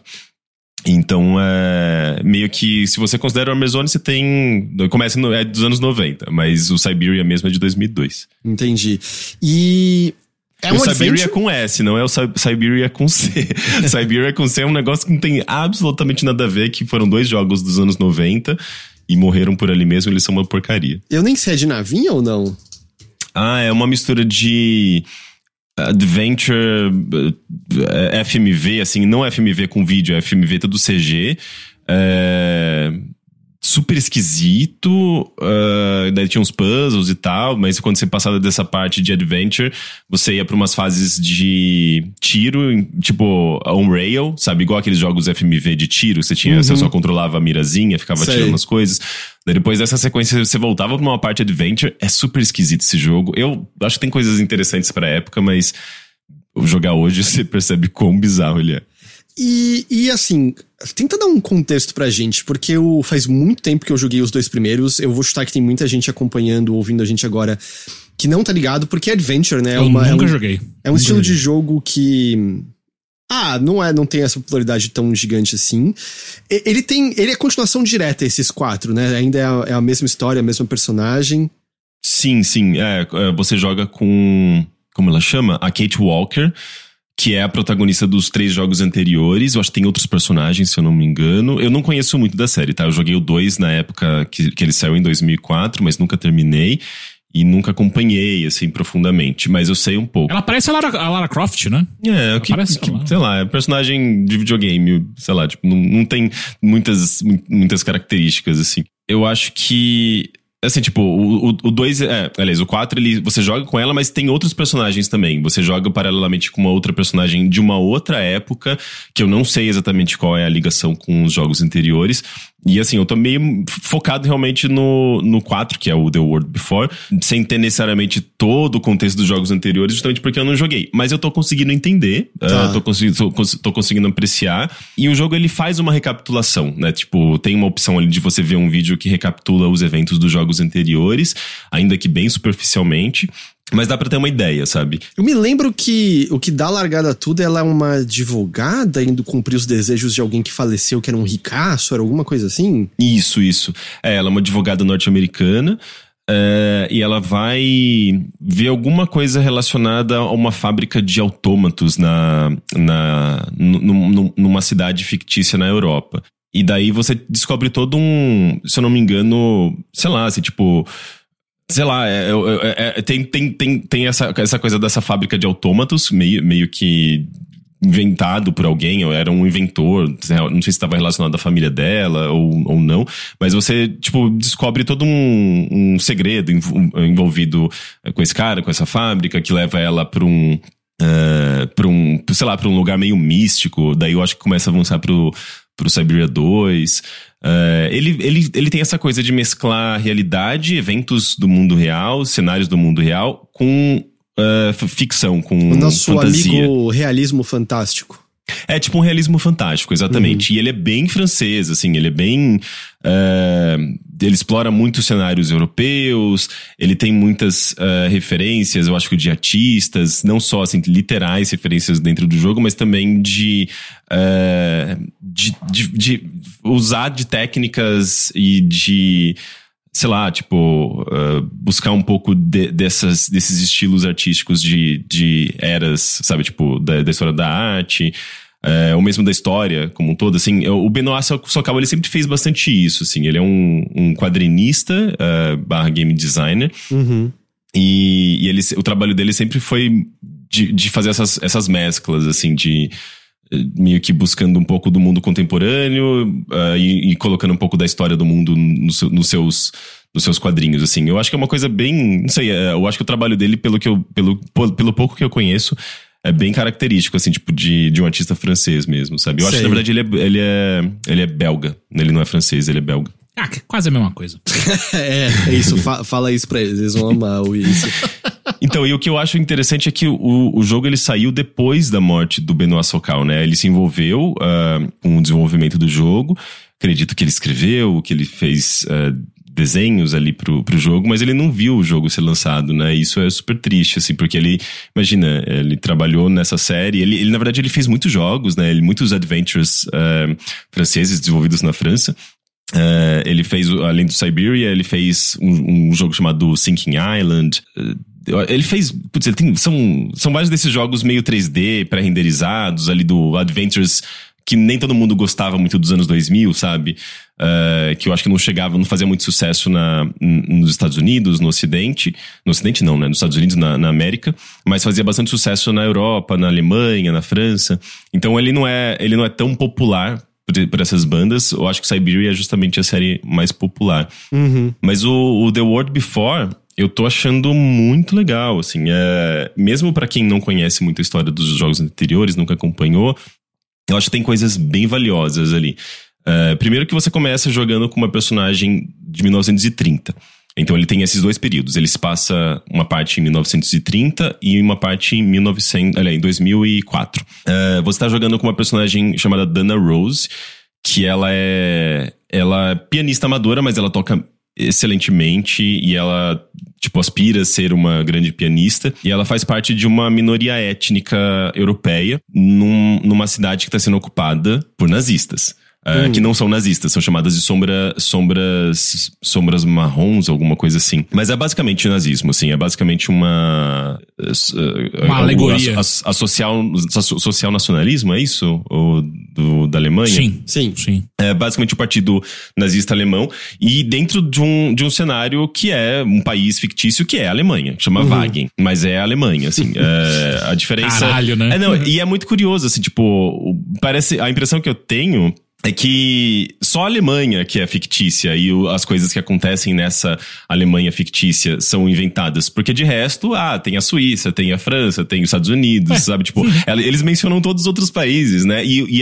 Os fatos históricos são exatamente os mesmos. Tá em final de 1930, que é exatamente quando o partido nazista começa a ganhar força, e você jogando com essa personagem, que é justamente de uma minoria étnica que tá querendo, cujos nazistas se opõem, estão querendo expulsá-las do país, você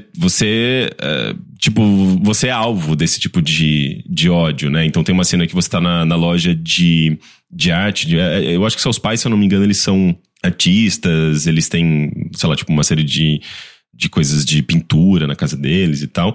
E tipo, taca uma pedra com uma mensagem, tipo, um discurso de ódio, assim, tipo, anexado nessa pedra, né? Tipo, nessa loja. E daí eu acho que, se eu não me engano, o seu pai ou sua mãe, eles pedem pra você sair de lá. E daí é meio que ela vai seguindo nessa jornada, assim, pra meio que se afastar desse local que tá muito perigoso, sabe? E daí, paralelamente a isso, você também tá jogando com a Kate Walker, que já passou pelos eventos dos jogos anteriores, e ela começa num regime de trabalho escravo dentro de uma mina de sal. Eu não sei exatamente como ela foi parar nesse... Aconteceu alguma coisa no jogo anterior aí que não foi legal, não. Não foi muito legal.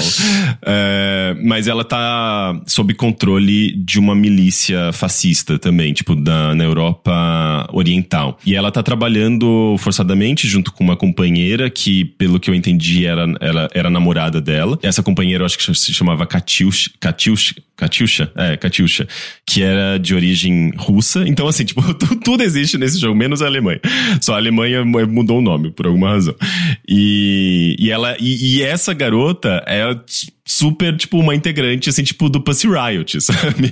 Ela é exatamente, o perfil dela é de uma roqueira punk, sabe? Que vai contra os valores conservadores da Rússia, etc.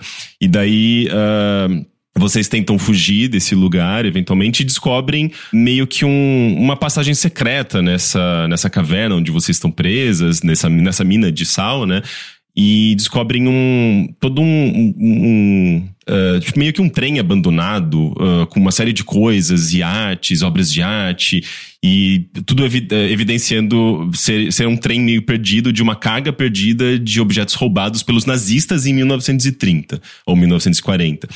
E daí o jogo começa já a fazer essa ponte. E daí você encontra, aliás, a Katyusha encontra uma arte, uma pintura, uma gravura, na verdade, que se lembra, de uma garota que lembra muito a própria Kate Walker, e que talvez seja a garota do tempo paralelo que você está jogando. Uhum. E, eventualmente, coisas acontecem e você, como Kate Walker, vai atrás dessa pintura. Tipo, quem que pintou? Qual a origem disso? E por que isso estava parado nesse vagão, né, perdido, cheio de relíquias roubadas pelos nazistas, entre aspas, lá de 1930.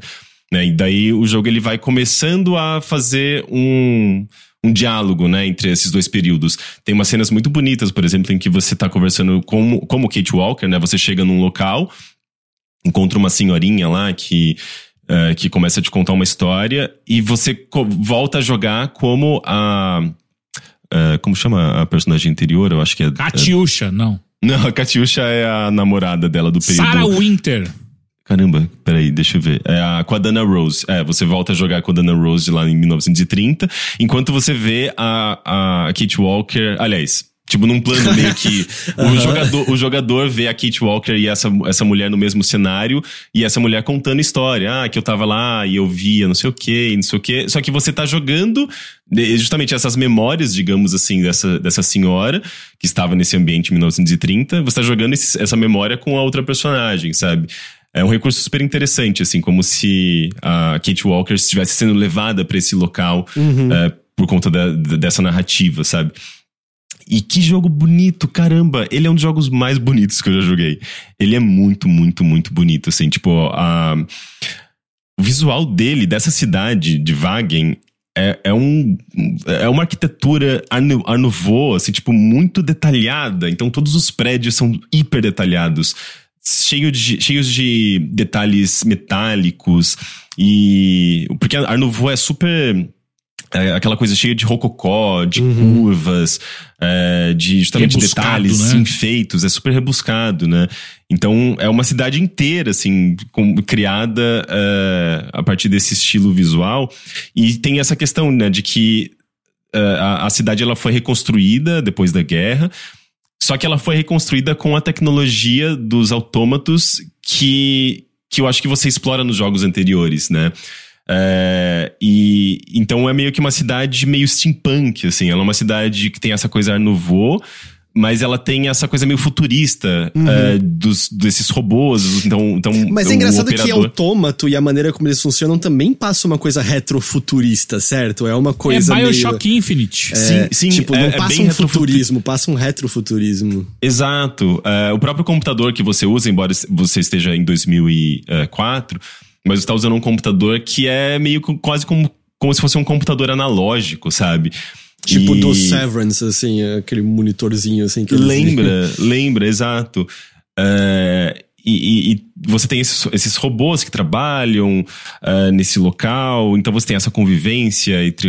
Eles não são robôs, assim, que andam, eles são bem, na verdade, bem mais rudimentares, assim. Lembra uma tecnologia muito mais antiga, assim, não é uma coisa super tecnologia, inovação, assim, é uma coisa bem mais mecânica mesmo. Engrenagens e correias e esse movimento mais duro, né, das coisas, assim. Sim. E eu acho que, assim, além do jogo ser muito bonito, tem uma arquitetura absurda, sabe? Um trabalho de arquitetura, de direção de arte muito bonito. Ele tem uma trilha sonora também muito bonita. Se eu não me engano, é do... Deixa eu ver o nome do compositor.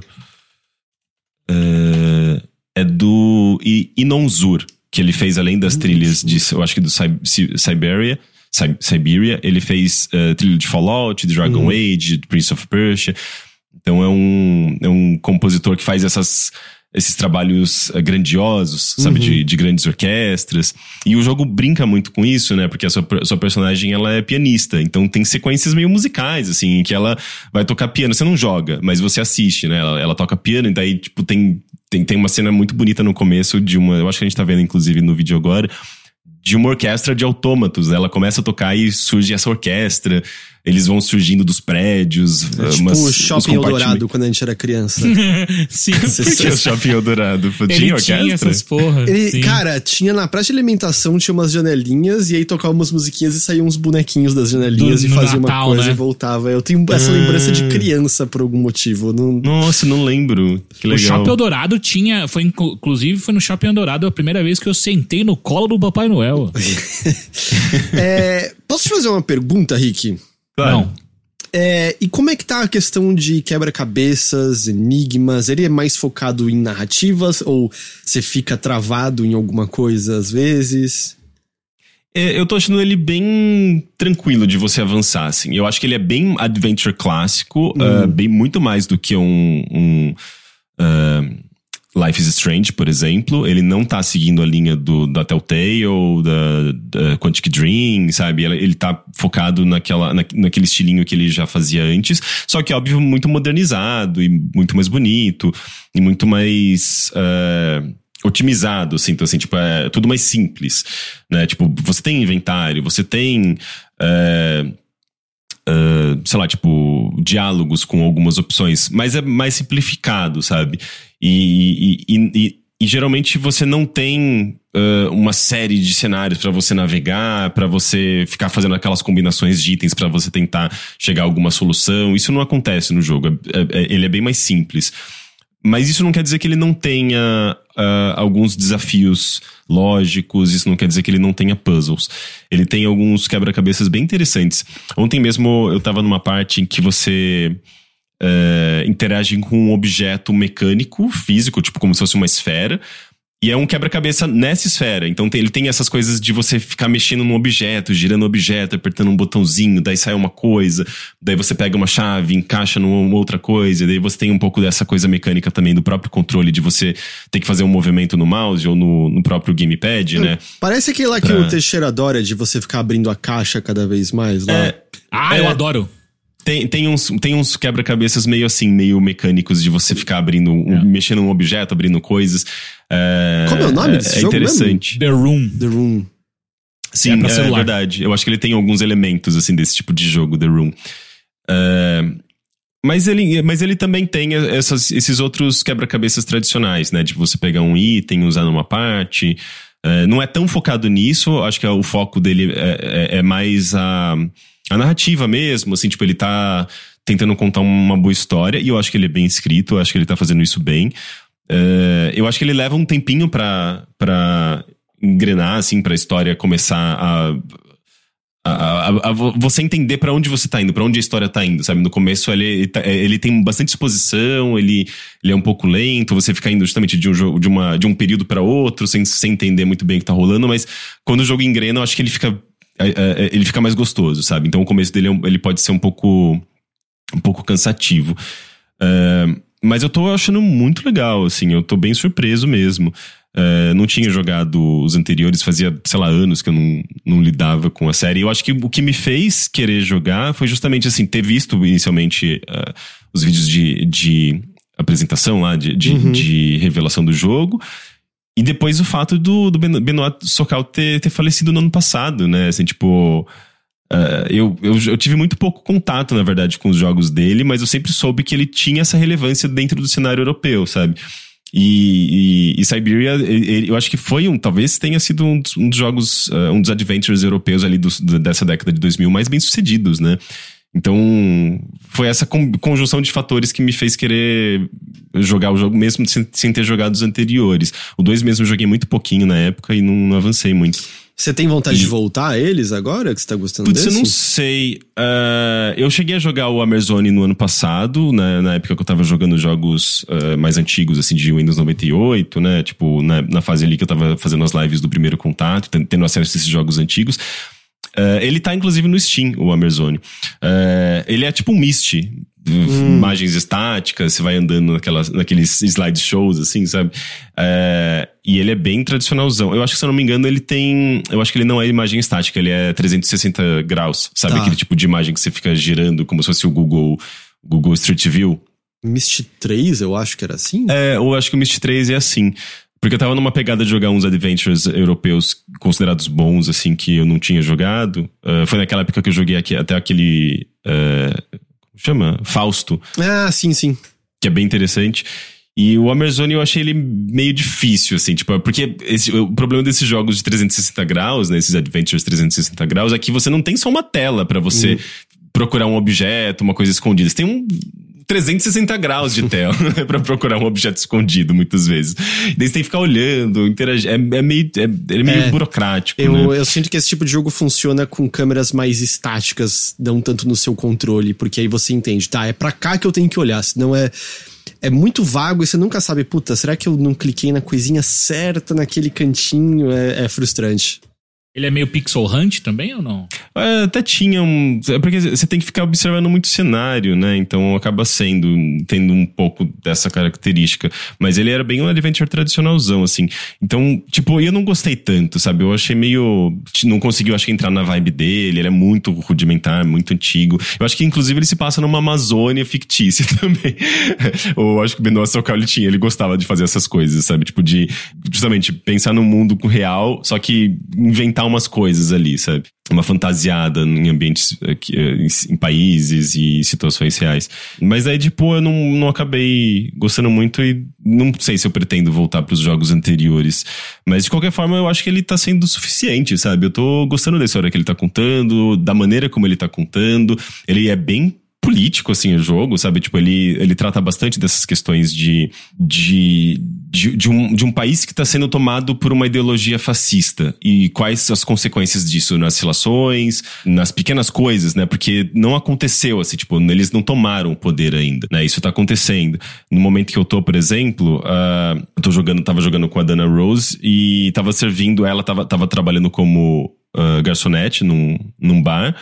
Daí você tem que servir uns cientistas que estão fazendo uma expedição numa montanha. E eles começam a falar sobre, sei lá, o estudo deles. E eles estão sendo financiados pelo partido nazista, sabe? Desse mundo. E daí vem um superior, dá uma bronca neles, não sei o quê. E daí, tipo, você começa a ter um pouco dessa vivência, assim, com personagens que estão lidando com o fascismo, mas eles não estão se importando muito, porque afinal eles estão sendo financiados e eles estão conseguindo levar o projeto deles pra frente.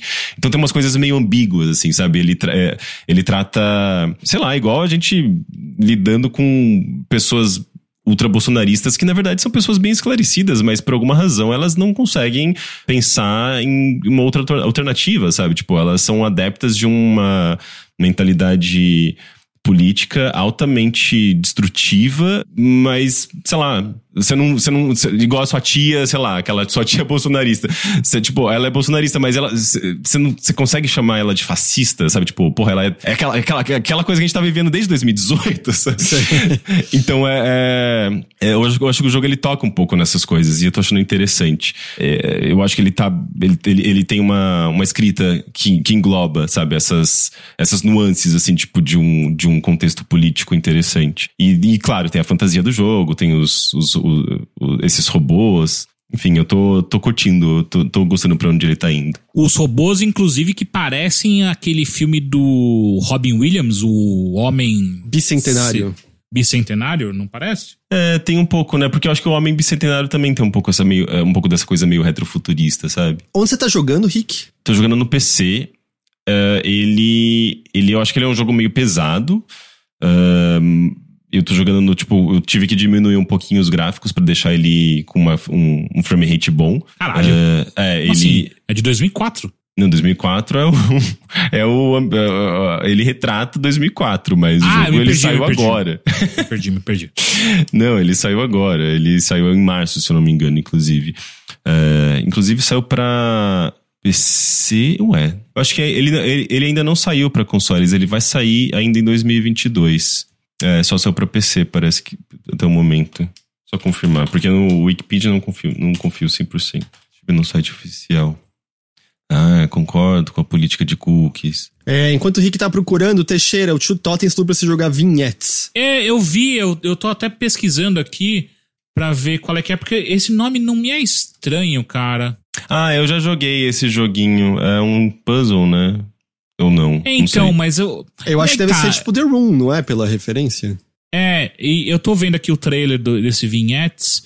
Eu acho que tem uma coisa, né, que é... Uma coisa que me atrai muito no The Room é o rolê meio Lovecraftiano, sabe? Porque ele tem toda uma... É pouco, né? Mas ele tem um clima e umas partes de história onde você que tá resolvendo os enigmas tá meio que andando nas pegadas do seu tio, se eu não me engano, que era um ocultista que acabou descobrindo com esses puzzles, com essas caixas que ele abre, ele descobre uma passagem pra um outro universo, e isso tudo me chama muita atenção. Tipo Hellraiser. É um rolê meio darks. E aí esse Vignettes é uma coisa meio...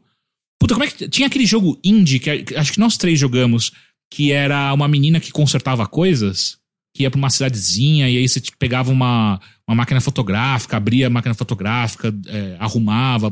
Não sei que jogo é esse. Os 3 jogaram. Enfim, ele tem esse visual do Vignettes, não me agrada muito não, viu? Sei. Bom, enquanto o Rick tava procurando... Não, eu já achei, ele não tem data ainda. Ele sai em 2022, por enquanto saiu só pra PC mesmo. Entendi. Assembly with Care, não é esse? Eu nunca joguei esse. Caralho, como não? O Rick com certeza jogou. Não sei. Eu tô ligado, esse jogo tava no Apple Arcade, não é? Quando ele saiu. Eu não joguei, não joguei. Não joguei também. Ué, só eu joguei esse negócio? Aparentemente sim. Por que eu joguei isso? Total não é minha cara de jogar isso. Mas você não tá confundindo? Porque você não tem Apple. Como é que você ia jogar? Peraí. Ele não tava disponível, acho que em outra coisa no lançamento, pelo menos. Ele saiu pra PC depois, mas ele não tava no lançamento no PC, então, eu eu joguei no PC. Então é isso. Esse mesmo, eu joguei ele. Por que eu joguei e ninguém mais jogou? Que porra é essa? Não sei. Enquanto o Rick tava procurando, eu fiz um teste pra descobrir quem era o meu namorado no Twitter.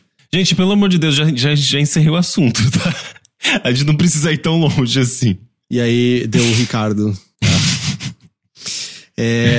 Siberia The World Before. Então, é isso aí. Eu fiquei curioso, mas... Puta, enquanto você falava, eu fiquei meio... E se eu jogar todo Siberias de novo? Putz, mas eu acho que você não vai dar conta. Esses jogos, eles são meio... Eu acho que não sei se eles envelheceram bem, sabe? Eles estão bem ali... O visual pré-renderizado de 2002... Não sei, tente. Vai que você se adapta. Eu gostei, por exemplo, desse Fausto que eu joguei, que é de 99, totalmente pré-renderizado, e eu achei super interessante. Mas, sei lá, vai da vibe de cada um. Quando a gente jogou Prisoner of Ice, foi excelente. Não sei, mas é que certas coisas talvez envelhecem melhor, e o Prisoner of Ice tinha um certo humor esquisito lá, bizarro, né? Tipo, ele envelheceu do jeito certo que ele tinha que envelhecer. A gente jogou pelo lado, pela tosqueira, né? Eu acho que no Siberia você não vai ver necessariamente tosqueiras engraçadas. É um jogo meio sério. Então não sei. Teixeira. Oi. Você queimou a língua? Queimei a língua. E descobriu que o Battle Royale de vampiro é legal pra cacete? Tá, legal pra cacete, não sei se é a palavra, mas com certeza é muito melhor do que quando eu joguei ele no Early Access. Como é o nome? Ele saiu Vampire The Masquerade Blood Hunt. Você não jogou tipo 10 horas dele? Quando ele tava no Early Access? Não, quando ele saiu agora no último fim de semana. Eu tô com tipo 7 ou 8 horas com ele. E você não acha tão bom assim?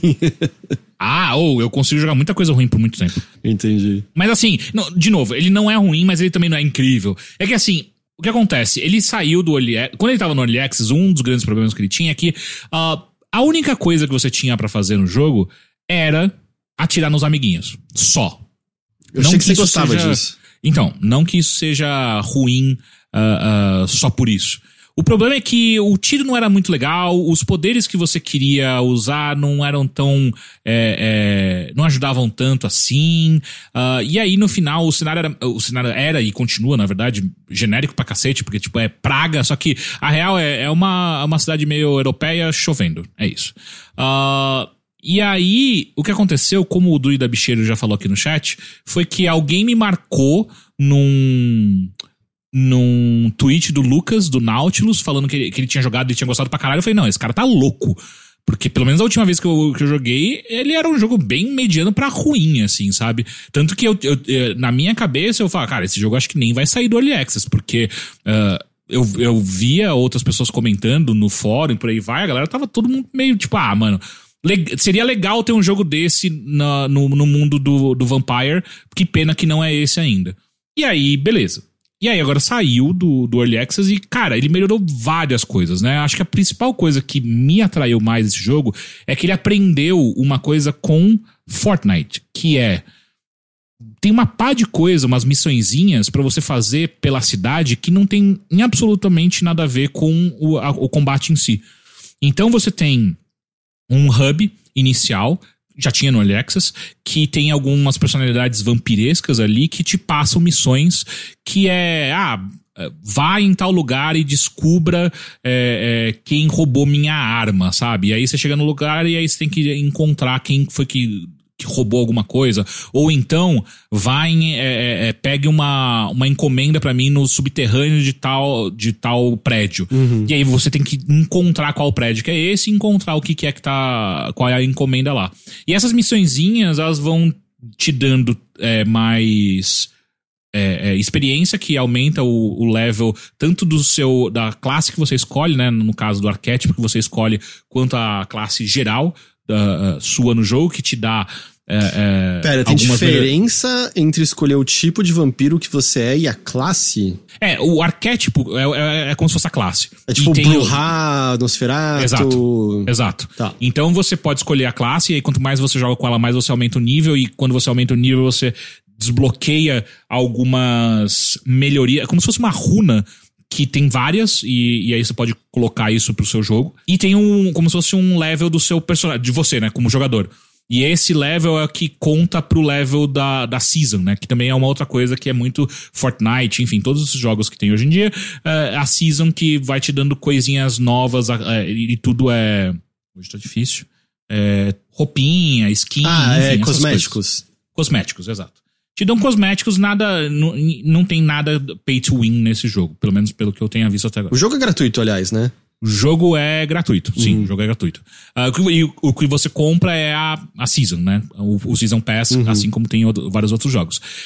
Então isso pra mim já me chamou bastante atenção, porque eu gosto bastante desse universo. Acho que tem algumas histórias super legais ali, tanto que quando eu era moleque eu comprava os livros de Vampire The Masquerade só pra ler, não necessariamente pra jogar, porque não tinha pessoas pra jogar em Atibaia. Mas ele não parece muito fiel, certo? Porque, tipo, não, você tá sugando o sangue de pessoas na rua e matando elas. Você não faz nenhuma dessas duas coisas como vampiro no vampiro, né? Não, então, é que eu acho que não é bem representativo o que a gente tá assistindo aqui, porque se você suga o sangue de uma pessoa na frente de outras pessoas, você é marcado como... você quebrou a máscara, e aí você fica visível pra todos os jogadores que estão naquela área.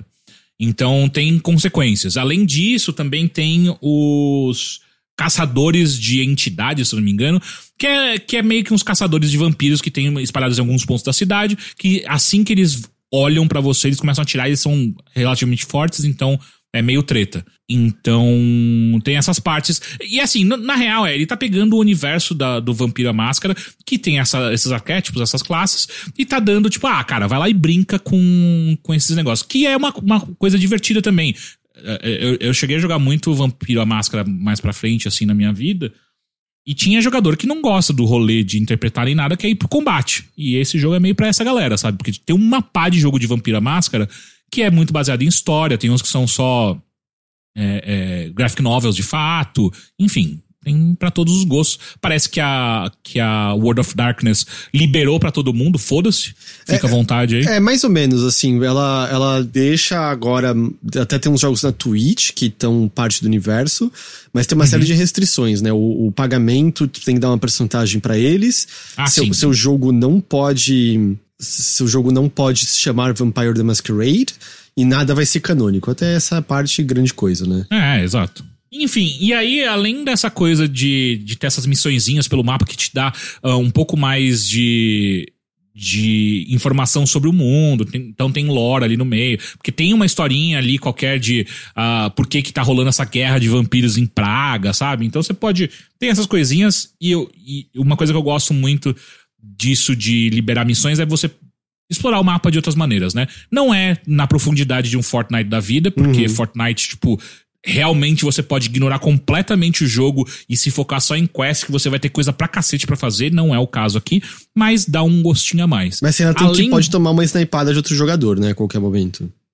Oi, como é que é? Você sempre pode tomar uma snipada de outro jogador e... No Fortnite. Ou mesmo no Vampiro, não? Tipo, enquanto você tá indo fazer as missões. Sim, os dois sim. É que eu acho que o Fortnite, ele tem um nível tão profundo dessas quests que você pode fazer, que você pode de fato ignorar o resto do jogo, que... Você vai se divertir muito e ainda é um mapa tão grande que, cara, você vai ficar muito tempo... você pode ficar muito tempo fazendo essas quests e nunca vai ser incomodado por outro jogador, saca? Sei. Enquanto aqui no caso do Blood Hunt, ele é um mapa muito menor, bem mais reduzido, mas ainda assim te dá essa oportunidade. E, além disso, eu acho que a mecânica de combate mesmo do jogo melhorou bastante do que era no Early Access, sabe? Tipo, as armas estão mais interessantes. Não tem muita variedade, mas ainda assim, o problema que eu sentia muito no outro era o... Eu não gosto de falar dessa maneira, mas acho que a única maneira que tem que é o sentimento de atirar. Tá muito melhor agora. Sendo que no Early Access era uma coisa meio tipo qualquer coisa, sabe? Tipo, parecia que todas as armas eram feitas de airsoft, sabe? Então agora tá mais interessante. E você isso muda bastante, né? Lutar inteiramente só usando os poderes vampíricos ou você tem que usar a metralhadora? Não, você tem que usar a metralhadora ou alguma arma de melee, porque eu acho que tem uma ou duas classes que tem um dos poderes. Você tem sempre dois poderes, né? 2 poderes e um passivo. Um dos poderes, tem umas 2 classes que tem um poder que dá dano, mas não é um dano significativo, sabe? Então, geralmente os poderes são ou de você se camuflar, você ficar invisível por um curto período de tempo, ou você deixar uma armadilha pros outros inimigos, que quando eles passam eles tomam um dano por um tempo, ou então são habilidades super defensivas mesmo, que você vai ficar com uma pele de mármore que você não toma nenhum tipo de dano por alguns segundos. Sei, então, assim, é bem variado, mas nenhum dos poderes é de fato pra atacar. É tudo pra você se locomover se locomover ou então abrir oportunidades pra você atacar. Entendi. E aumentou também, acho que, se não me engano, tem mais uma ou dois novos arquétipos que não tinha no Early Access quando eu joguei. Que não muda muita coisa, assim, tipo... Como eu apontei, acho que eles tinham que dar uma segurada nos poderes vampíricos, porque senão não ia precisar de arma, né? E aí ia virar uma coisa, tipo, vai ter uma classe que vai ser super forte, tipo um Bruhá, que vai ter uma força escrota, um Nosferatu nunca vai conseguir mano a mano disputar com o Bruhá, sabe? Não vai dar. Então eles deram uma diminuída e então os poderes são muito mais focados nessa coisa de vou conseguir fazer alguma emboscada. Agora tem uma classe, a Siren, que é uma classe meio de suporte, que ela tem uma aura de cura pros amiguinhos, então você pode jogar tanto solo quanto em trios. Então, quando você tá em trio, às vezes é legal ter uma Siren no meio do trio pra poder curar a galera e tal. E é isso, sabe? E a movimentação dele é uma movimentação super gostosa, né? Porque você consegue pular, subir prédio, descer prédio, pular de um lado pro outro e tal. Então, essas coisas todas deixam um jogo divertido. Então, cara, você acha que dá pra dizer assim, tipo, o jogo é legal, mas não é exatamente um bom uso da propriedade Vampiro à Máscara? Porque, porra, atirar no meio da noite na frente de todo mundo e tal, não sei. Sim. Eu acho assim, Tinha jogador, como eu apontei, tinha jogador de Vampiro à Máscara, do RPG, que gostava muito do combate, queria encher o saco do mestre pra poder colocar mais combate, por aí vai, porque o combate do Vampiro à Máscara, aliás, do World of Darkness, é super interessante. Ele tem algumas diferenças interessantes pra, sei lá, D&D, que são legais. Mas se você é muito fã de Vampiro à Máscara, você vai ficar meio tipo, cara, não funciona assim, sabe? Tipo, assim como você tá bem apontando essas coisas, tipo, então, por exemplo, uma coisa que você pode fazer no jogo é a Diablerie. Que se você derrubar um oponente, se você chegar perto dele, você pode fazer a Diablerie, que é a morte final, pra quem não conhece a lore de Vampiro à Máscara, é a morte final de um vampiro realizada por um outro vampiro que suga o sangue e é um dos maiores crimes capitais que tem pra máscara, que é você cometer uma Diablerie. Inclusive é uma das maneiras de você subir de nível no jogo, no RPG de mesa, que é você fazer um Diablerie com um vampiro que é mais antigo que você geralmente sobe de nível.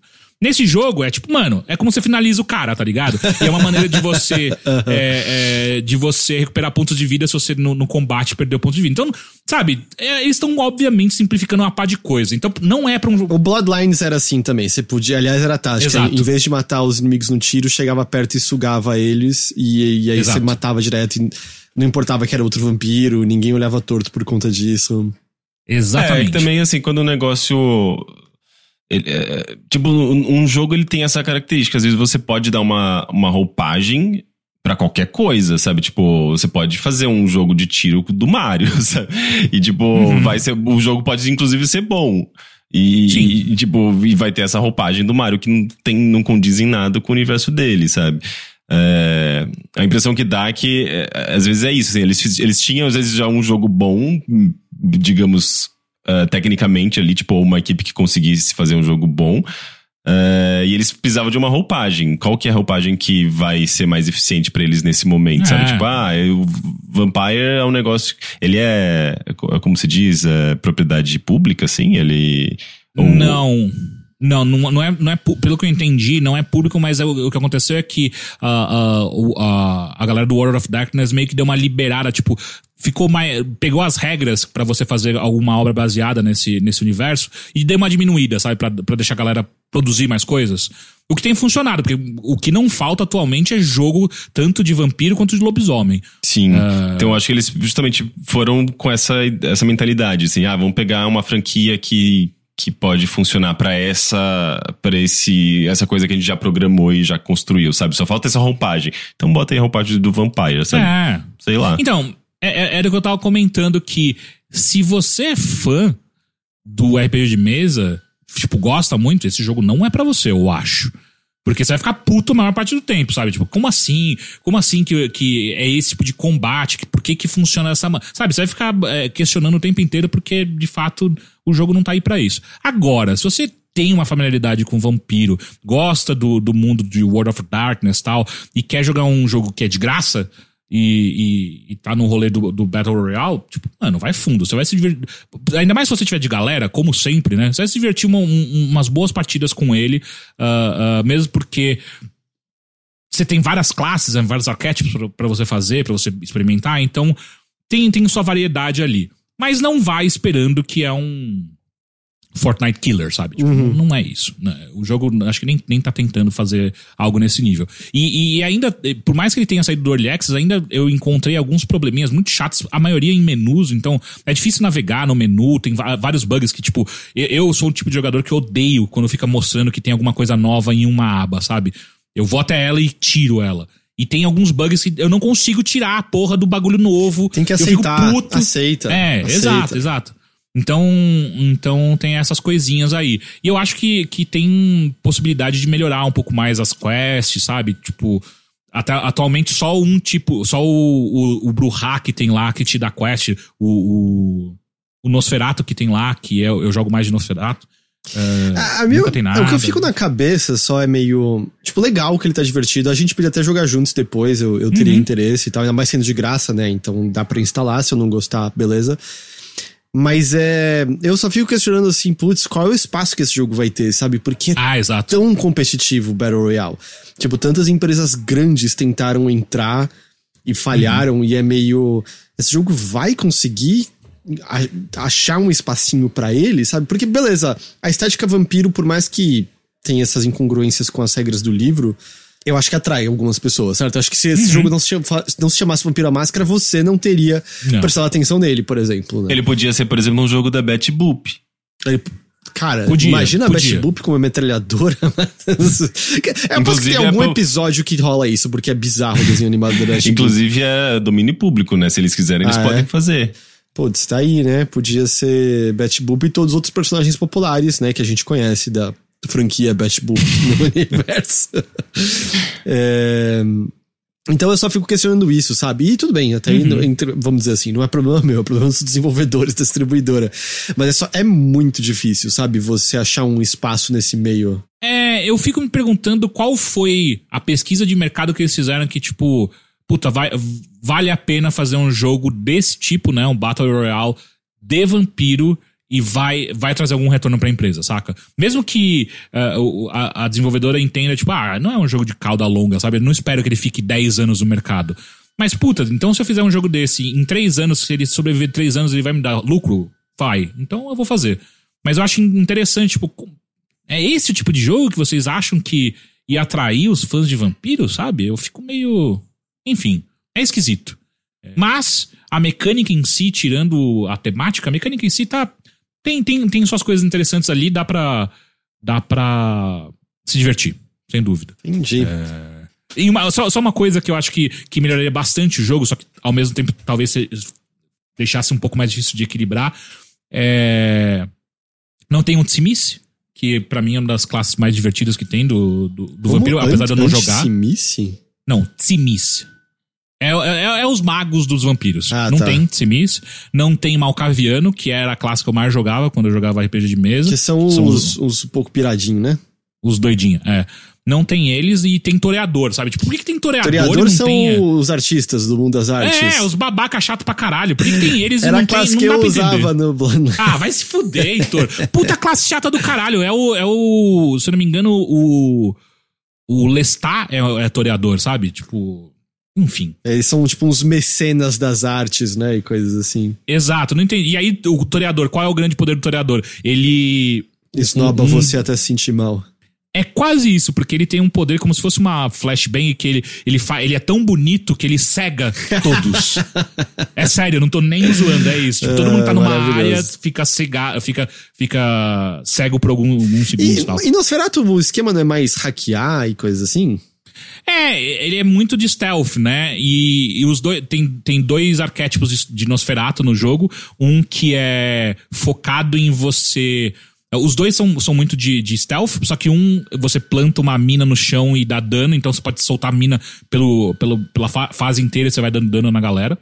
E o outro arquétipo também, Nosferatu, ele é de encontrar os inimigos. Então ele joga como se fossem morcegos, aí ó, não faz o menor sentido, né? Mas ele joga como se fossem morcegos numa área e eles ficam ali, que quando o inimigo passa, eles avisam pra você onde tá o inimigo, saca? Então, tem esses rolês, mas...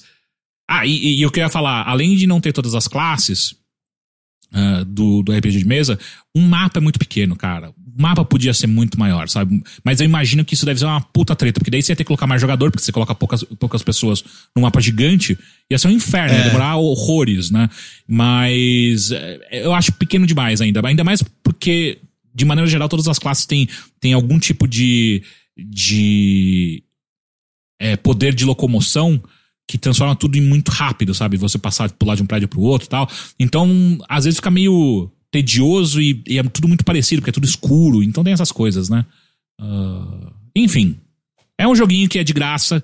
Você tá com seus amigos aí, não tem nada pra fazer, tá procurando um jogo pra dar umas risadas, pega esse daí que você vai curtir. Entendi. Então, Vampire the Masquerade Blood Hunt. Isso. Lembrando que ainda estamos no aguardo daquele jogo que ia ser o Bloodlines 2? O Bloodlines 2. Ele foi inteiro rebutado internamente, deu um monte de zica, eu ponho zero fé nele. A gente não sabe nem qual é o estúdio, acho que tá fazendo atualmente. Cara, e eu lembro que foi na E3 de 2019, se eu não me engano, que eles fizeram um painel enorme, né? Botou o cara da história, a mina da da trilha sonora, o game design, tipo, falaram durante horas, falaram uma pá de coisa. Não, porque esse jogo vai ser revolucionário nas linhas de quest que vai ter, ele tá bebendo tudo da fonte do Bloodlines primeiro. Eu falei, porra. Não, e o cara da história era do primeiro. A gente chegou a ver, tem coisa do jogo, né? Tem gameplay dele. Sim. Mas aí essa galera foi toda demitida, trocaram o estúdio. Tipo, basicamente, eu acho que se um dia esse jogo chegar às nossas mãos, eu acho que já não vai ter mais nada a ver com... Vai ser tipo o 2, né? O Bloodlines 2, que é tipo... Tem nada a ver com o primeiro. Não, Bloodlines 2 é o que tá sendo desenvolvido. Não, mas é que tem um que é logo na sequência de Bloodlines. Não, Bloodlines é o segundo Vampire the Masquerade. O que veio antes foi Vampire the Masquerade Redemption. Isso, que não tem nada a ver, é bizarro. O Redemption é bem mais fraquinho, é o Bloodlines que eles acertam. No Redemption é interessante que você começa como um cavaleiro, acho que templário, e aí você vira vampiro depois da primeira missão, e aí passam-se séculos, e aí tem no mundo moderno.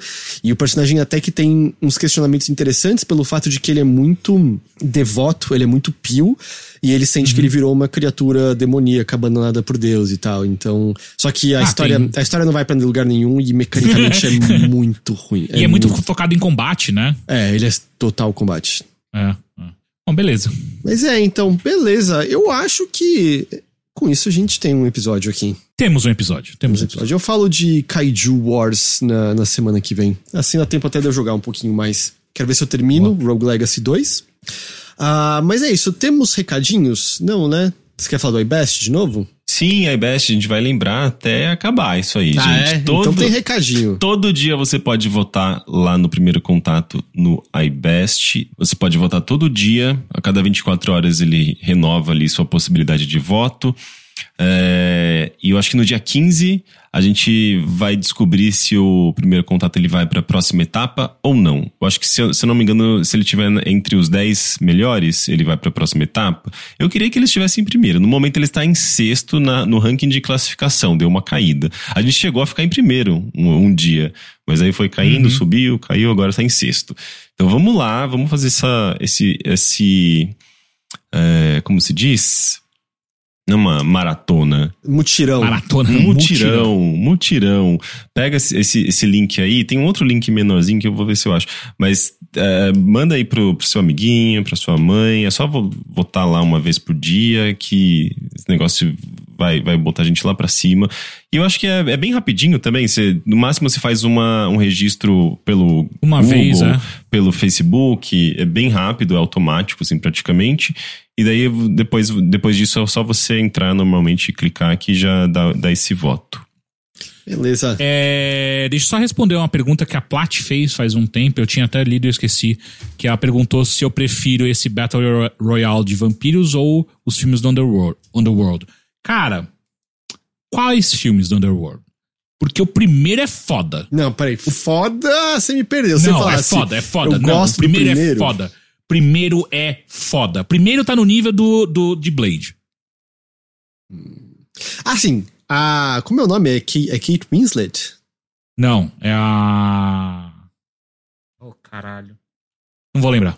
Enfim, ela mexia comigo usando o sobretudo e aquele escoturnão? Sim. Fato. Sim. Mexe até hoje. Beckinsale. Mexe. Mas peraí, foda. Foda, o primeiro.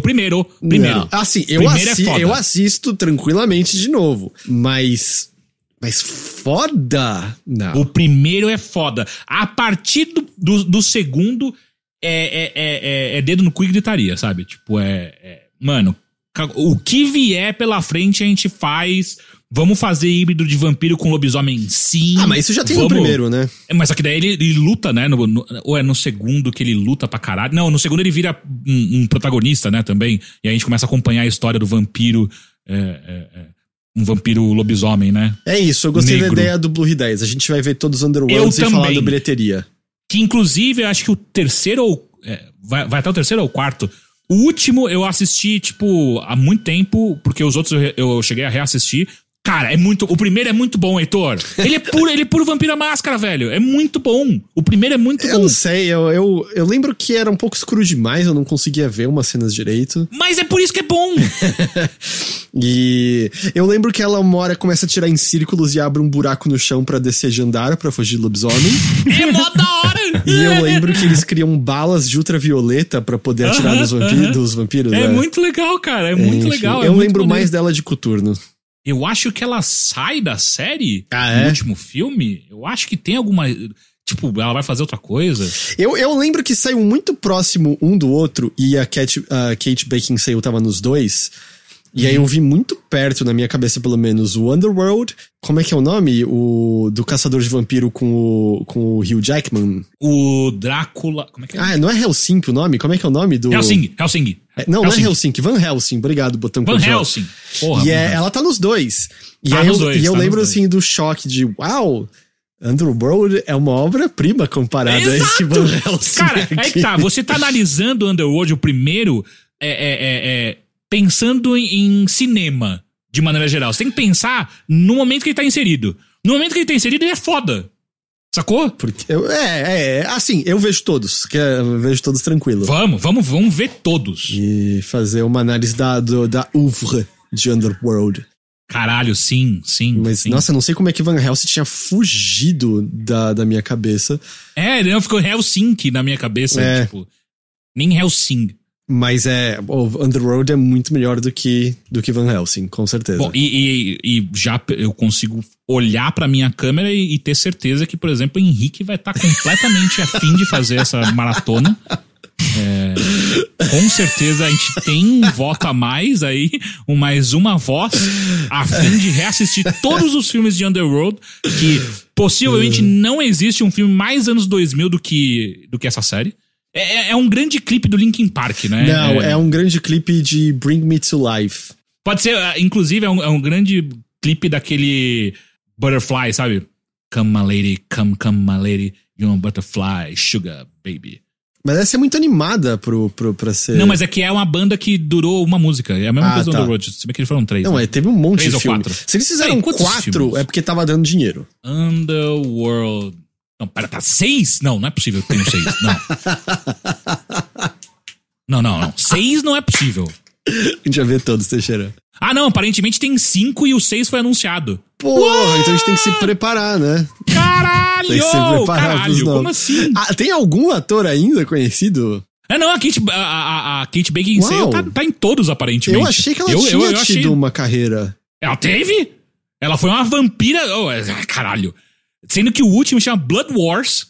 Porra, caralho, eu preciso reassistir. Porque se eu assistir esse filme, eu não lembro de nada. Então é ótimo. Eu assisti sim! É quando os lobisomens decidem acabar com os vampiros. E aí é uma guerra.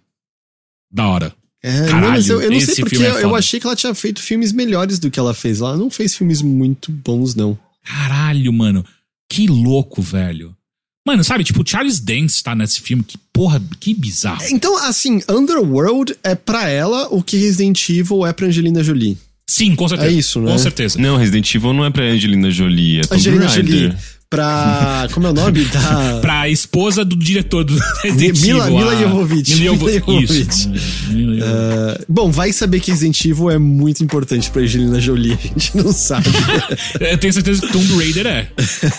Caralho, mano, tem 5 filmes e vai sair o 6º, cara. Eu não acredito, cara. Que coisa louca. O que tá acontecendo com o mundo, velho? Da hora. Bom, vamos encerrar por aqui, então. Acho que os recados foram dados, promessas foram feitas que não podem ser quebradas. Rick, muito obrigado pela sua companhia. Eu que agradeço. Puta, para tudo. Pezão falou a verdade do século. Franquia boa de lobisomem, Ginger Snaps. Puta franquia foda. Ginger Snaps é mais o fator psicológico e o que o lobisomem representa como mudança do que... Sim, é foda, é um filme foda. Esse não tem como negar, esse filme é foda. É que tem vários também, né, Ginger Snaps. Sim, mas é o primeiro que eu tô falando. Teixeira, muito obrigado pela sua companhia. Pera aí, você falou Teixeira? Eu não escutei. Eu vi o silêncio do Rick e eu falei, caralho, ele falou comigo, eu não vi. E é isso, gente. Tô com fome. Muito obrigado. Tá acordado desde as 6 da manhã, tá na hora de você jantar já. Exato. O Teixeira, ele, da maneira que ele começou a ficar pilhado no começo, ele ficou pilhado no final, só que de uma maneira mais caótica. Sim, sem a concentração, né? Muito obrigado a todos pela companhia e pela audiência de vocês. A gente espera que vocês tenham gostado. A gente vai ficando por aqui e a gente se vê de novo na semana que vem com mais Mothership. Até lá. Tchau. Tchau, tchau.